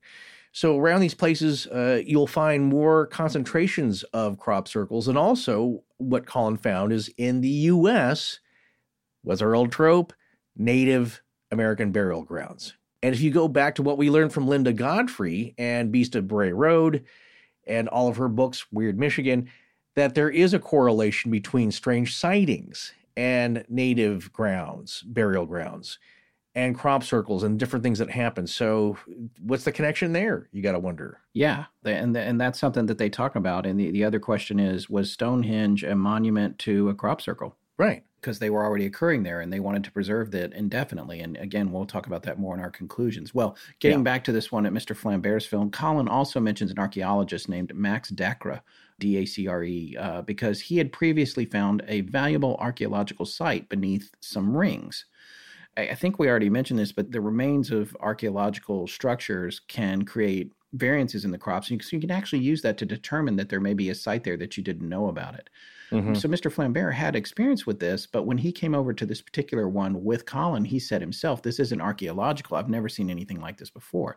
Well, then there's a series of incidents that take place with this one that are particularly poignant. When Colin went back on June 29th to check out a new circle near the ring from June 13th, he was recording details about it. This is on page 65 of the book, into his dictaphone, which is an early personal recorder for those who've never heard of that, when he experienced what he described as a black flash He says he flinched and that the sun was completely blotted out for a second, but he looked up, nothing was there. So he still doesn't know what happened. Later, he returns with his parents and the family dog. An editor for the Flying Saucer Review, Gordon Crichton, had said that it might be interesting to see what a dog would do at a circle. So Colin's father walked their dog into the field where it seemed super into going until it reached a point parallel with the ring, which it could not have seen from its height, and the dog stopped cold. Colin's dad tried to get it to continue, but it refused and began throwing up profusely. Ooh, and got super sick. So his parents had to take the dog back to the car and then drive it back home, and which was about a 20-minute drive. And when they got there, it was fine. It had totally recovered. So that night, he returns to investigate further. Having been intrigued by all the anomalous phenomena, he stops 10 meters or 33 feet from the original ring and facing a smaller, newer circle to the north. And he thought internally, quote, "God, if you would only give me a clue as to how these are created," end quote. At that point, a static electrical cracking noise started to come from a spot about 3 meters away from him. It grew louder and louder, up to a pitch where he expected a bang to follow. Frightened, he looked towards the village to check his quickest route out of the field. He fought to control his panic, but remained still. As suddenly as it had started, it stopped. It had lasted about 6 seconds, though it seemed longer. He said he saw nothing, and nothing moved. Here's another one, Cheesefoot Head, 1987. This is a circle with a ring. Pat Delgado had been there the night before to inspect it. Nothing was there as of 10:30 p.m. when he left. They appear in the Punch Bowl every year, but this was the first one for 1987. Notable details on this one. Although intersecting some tram lines, it was a long way into the field and far away from any easy access, as Colin says. A long, careful walk without the aid of a light in a tram line would have been required. The night it appeared, 2 eyewitnesses, both named by Colin in Circular Evidence, were coming home, driving past the area that night when they saw a row of bright lights above the trees on the far side of the bowl. The lights seemed to be dancing along and even to be leapfrogging. They looked as though they were detached from one another. The witnesses felt sure that what they had seen were not aircraft, but UFOs. Another one on Cheesefoot Head later had a spiral pattern on the floor of the circle, almost like parted hair. And he explained that the directions changed symmetrically, and this would be very difficult to do. This was another one that stood out to me, too. Page 81 of the book, Westbury, 1987. So many are appearing now, they can't even get to them when they're fresh. They're literally popping up everywhere. Yeah. So this incident was particularly bizarre, where a new circle or event had happened on top of an old one that originally had a clearly clockwise pattern spiral swirl. The floor of that circle was now confused, as Colin says. They checked against the helicopter pilot photos and confirmed it had been counterclockwise and neat originally, but was now clockwise and a mess. And other circles that were separated had now joined together. This is from page 81 of his book. 9 totally mysterious circles had now appeared in just 5 days in the area. Jeff Cooper farms opposite the field in which both set of circles, 3 and 2, had been found. He told us he had owned the field a few years ago before selling and had been finding circles in it for the last 7 years. He said, quote, "One night our dog went silly barking, real nasty-like. Usually he would stop on a firm command, but not that night. He went on for ages, really upset he was. I wish now I had looked out, because when I did in the morning, I could see 5 circles had appeared in the corn during the night. I don't think they are made by people. We've tried to make them with ropes, poles, and so on, but they just cannot be replicated," end quote. And this particular one, there's a photo of it. There's an Army helicopter over it, too. Yeah. The Army's photographing these as well, which is interesting if it's a bunch of hoaxes. It seems that there's some involvement there that's more marked than you would think it would be. Well, I'll spill the beans on a little bit of footage that I saw that you did not, because you got the documentary Quest for Truth streaming, whereas I bought the DVD years ago, I think closer to 2003, and some of the bonus footage has a clip of a video which, people could say, well, you've added the balls of light in afterwards, except I believe this is corroborated by stills that appear in this book. And this one says a photo taken on August 4th, 1987 of a military helicopter above a field in Westbury in which 3 simple crop circles appeared. The helicopter was piloted by Captain D.F. Borrill of the 658th Squadron, British Army Air Corps, and his assignment was to photograph the circles. You notice you can see them in the photo here. Note the far left circle between the tram lines with no visible means of access. That's what you were talking about before. A circle appears between the tram lines, no pathway cut between them. Yeah, and too far to jump or build a bridge to, yeah. These are pretty big circles. Not the biggest. Some of them are massive. Yeah. We're going to talk about one that I think is 406 circles. Yes. Massive circles that appeared overnight. So it says here, note the far left circle between the tram lines with no visible means of access. The plants in the right-hand circle had originally swirled counterclockwise, but later a second event in which the plants inexplicably reversed their swirl to clockwise orientation. It's almost like this thing's a machine you wind up, some kind of higher advanced technology. You let it go, but if you do it over the same circle, it just makes a mess. Yeah. It might be some kind of device that we don't know about. But in the video clip, you can see the British Army Air Corps helicopter playing tag with this thing. Yeah. These several balls of light. And it's claimed by William Gazecki, I believe, and Colin Andrews that this footage is authentic. Because then you say, like, well, the balls are added later. What is the helicopter doing? Just weird maneuvers over a field of crops? Right. With the circles there, it's kind of following it. They dart along. The balls of light are doing their thing. The helicopter is keeping close by, but it's definitely there. All right. Well, here's my question on this, because you have sourced that and not me, and I haven't looked into that. But if you were a CGI artist or a special effects person, then you would put the balls of light, you would lead the helicopter with them when you added it. Sure. What I'm saying is that the motions of the helicopter are odd. It's not just flying straight line over a field. It looks like they're kind of playing tag. You know what I'm saying? They're one's backing up and he goes forward. And I haven't seen the clip in a long, long time. You just reminded me of this. Actually, this photo did. It's like, I couldn't remember where I saw it because I did also stream the documentary and on Amazon Prime, where it's available for free if you subscribe to Amazon Prime, it's there. But of course, that's my one big gripe about a lot of streaming stuff is that it doesn't have the bonus features of a DVD. Yeah, that's a good point. So it's on there. I'll dig it up. We can't, of course, we don't own the rights to that, but right. Scott and I can look at it. But yeah, I do definitely remember, like, yep, it's there. It doesn't look, at that time I'd been working as a video editor for a very long time, was very familiar with like a video toaster effects and some cheeseball special effects you could do.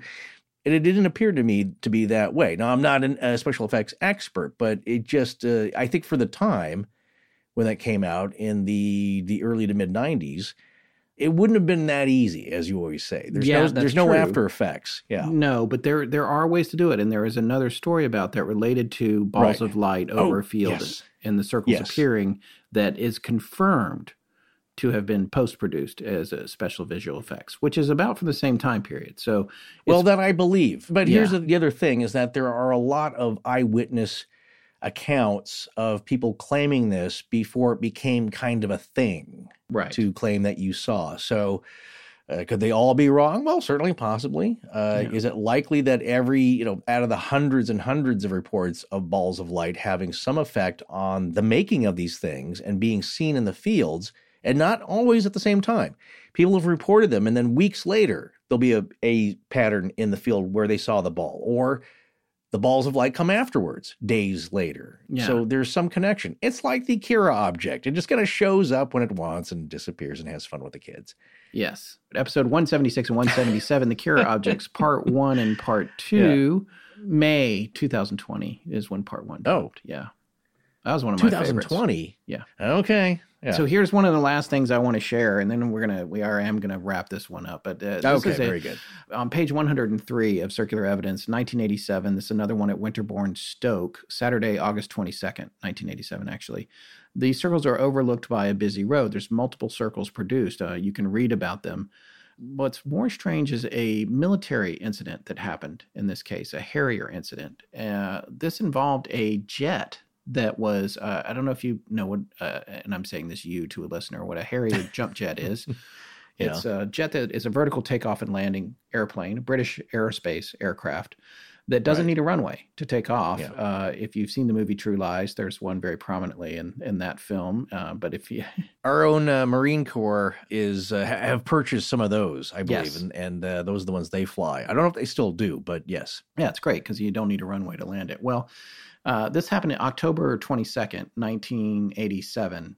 This is 2 months after those circles turned up. And here's what happened. The Harrier crashed, and this is according to an accident report on a website, that some of these details may be not quite right. There's different details in different places for this, including in Collins' book, in terms of miles and that sort of thing. But this plane crashed into the Atlantic 250 miles southwest of the Irish coast after flying for at least 1.5 hours without the pilot, Taylor Scott.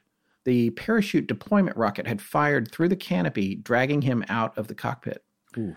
So what happened was he made his last radio call at 1706 hours, did not make or answer radio calls after this time. There's an unconfirmed theory that he passed out from oxygen starvation at 30,000 feet due to incorrect use of pilot's oxygen supply, and that an inadvertent ejection might have been caused by him wrongly attempting to adjust the height of the seat whilst in flight.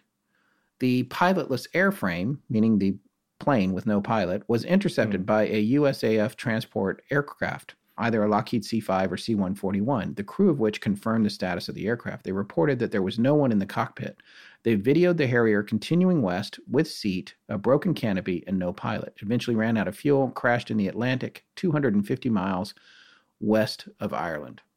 Apparently there's videotape of that. According to this, there's an update here, and they said, yes, they confirmed it was a C-5 Galaxy that intercepted it, which is a huge aircraft. And there was tape somewhere of the plane flying by itself. But when you read Collins' description of this, which is pretty interesting, on Thursday, 22nd October, a Harrier GR5 jump jet piloted by Taylor Humphrey Scott took off from Dunsfold in Surrey for a test flight over Salisbury Plain.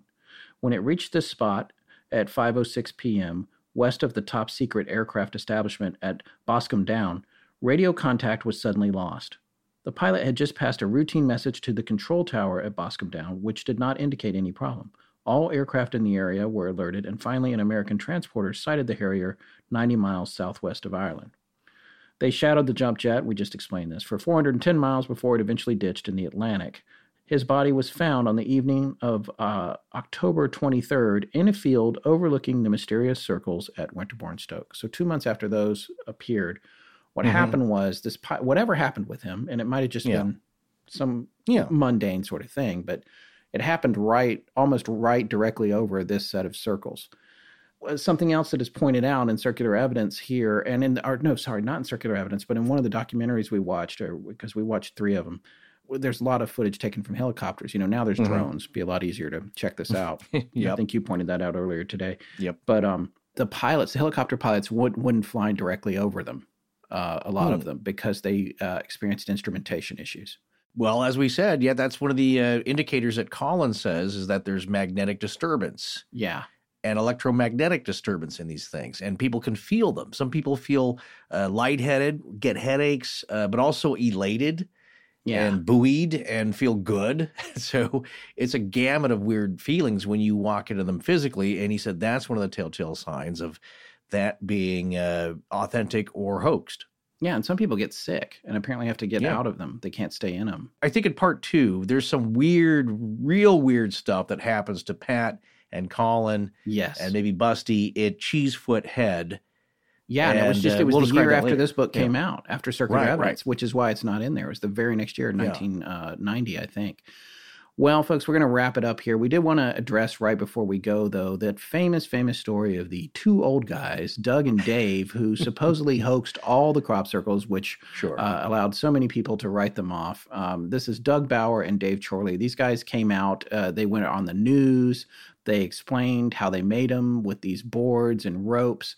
And a good part of the world said, hey, you know what? Mystery solved. What's on the telly? What else is on? But it's interesting. When you look at Doug Bauer and Dave Chorley, according to the One on Earth documentary, Inside the Crop Circles Mystery, there's a bit of a conspiracy theory, and which we're not proponents of in general, but this is fascinating in the grand scheme of things. But conspiracies do happen. There's a long list of real live conspiracies, MK Ultra, whatever, you can name them all. Mm-hmm. But when they went to do the research to try to determine where these stories came from with Doug Bauer and Dave Chorley, it was put out by a press service agency called MBF Services. And some of these folks started looking into MBF Services. They could find no such press agency. Eventually, they tracked it down to an address. And the address, there was not a press agency there. And on top of that, who was paying the rent on the address? The British Ministry of Defense. It's Universal Exports. It's James Bond's companies. Well, look for Universal Exports. Well, that's because the press release and the information with Doug and Dave, it was, as described in the documentary, and I have to agree, it was perfect. It went global overnight. The whole world saw it in a matter of days. Everybody was like, mystery solved. Let's move on. Nothing to see here. It was perfectly executed. And then when they tried to source where this came from, apparently, they tracked it back to either empty space or space that belonged to the British Ministry of Defense. Well, that does echo what Colin says in this book, where he's, over the years, seen efforts by both the intelligence agencies of the U.S. and the UK, Britain, to throw money at researchers and get them off the track with attractive book deals, all in an ultimate attempt to make you look foolish, divert you, throw some roadblocks in your way. Yeah. And it turns out those kinds of actions and the idea that possibly there's a disinformation campaign going on is just the tip of the iceberg when it comes to what's really behind the story of the crop circles.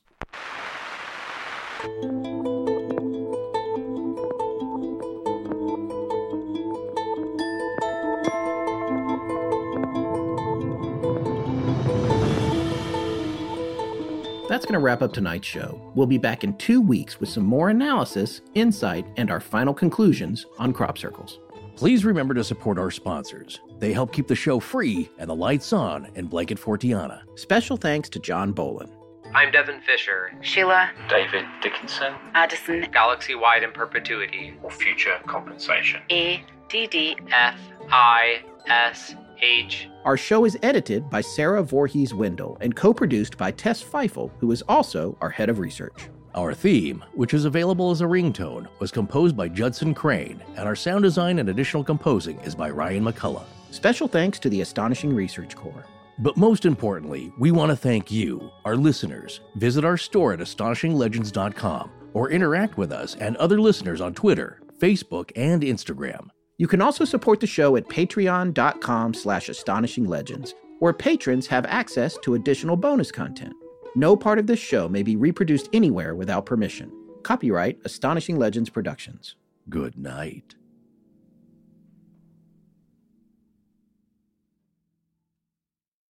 As humans, we're naturally driven by the search for better. But when it comes to hiring, the best way to search for a candidate isn't to search at all. Don't search, match with Indeed. When I was looking to hire someone, it was so slow and overwhelming.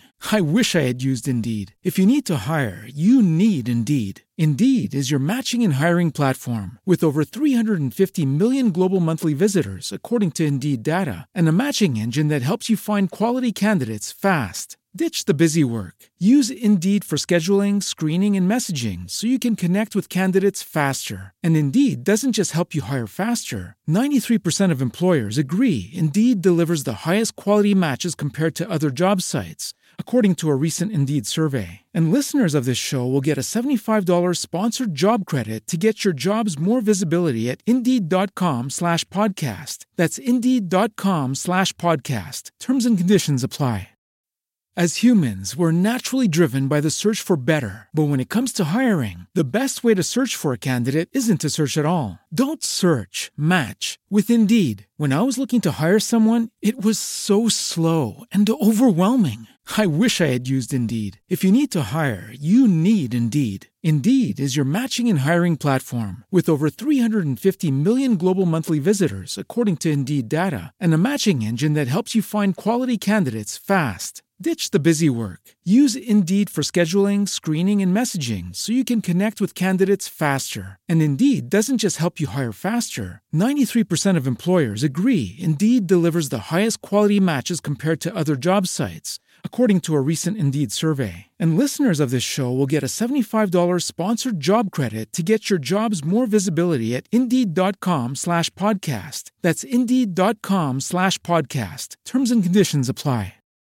As humans, we're naturally driven by the search for better. But when it comes to hiring, the best way to search for a candidate isn't to search at all. Don't search, match with Indeed. When I was looking to hire someone, it was so slow and overwhelming. I wish I had used Indeed. If you need to hire, you need Indeed. Indeed is your matching and hiring platform with over 350 million global monthly visitors, according to Indeed data, and a matching engine that helps you find quality candidates fast. Ditch the busy work. Use Indeed for scheduling, screening, and messaging so you can connect with candidates faster. And Indeed doesn't just help you hire faster. 93% of employers agree Indeed delivers the highest quality matches compared to other job sites, according to a recent Indeed survey. And listeners of this show will get a $75 sponsored job credit to get your jobs more visibility at Indeed.com/podcast. That's Indeed.com/podcast. Terms and conditions apply.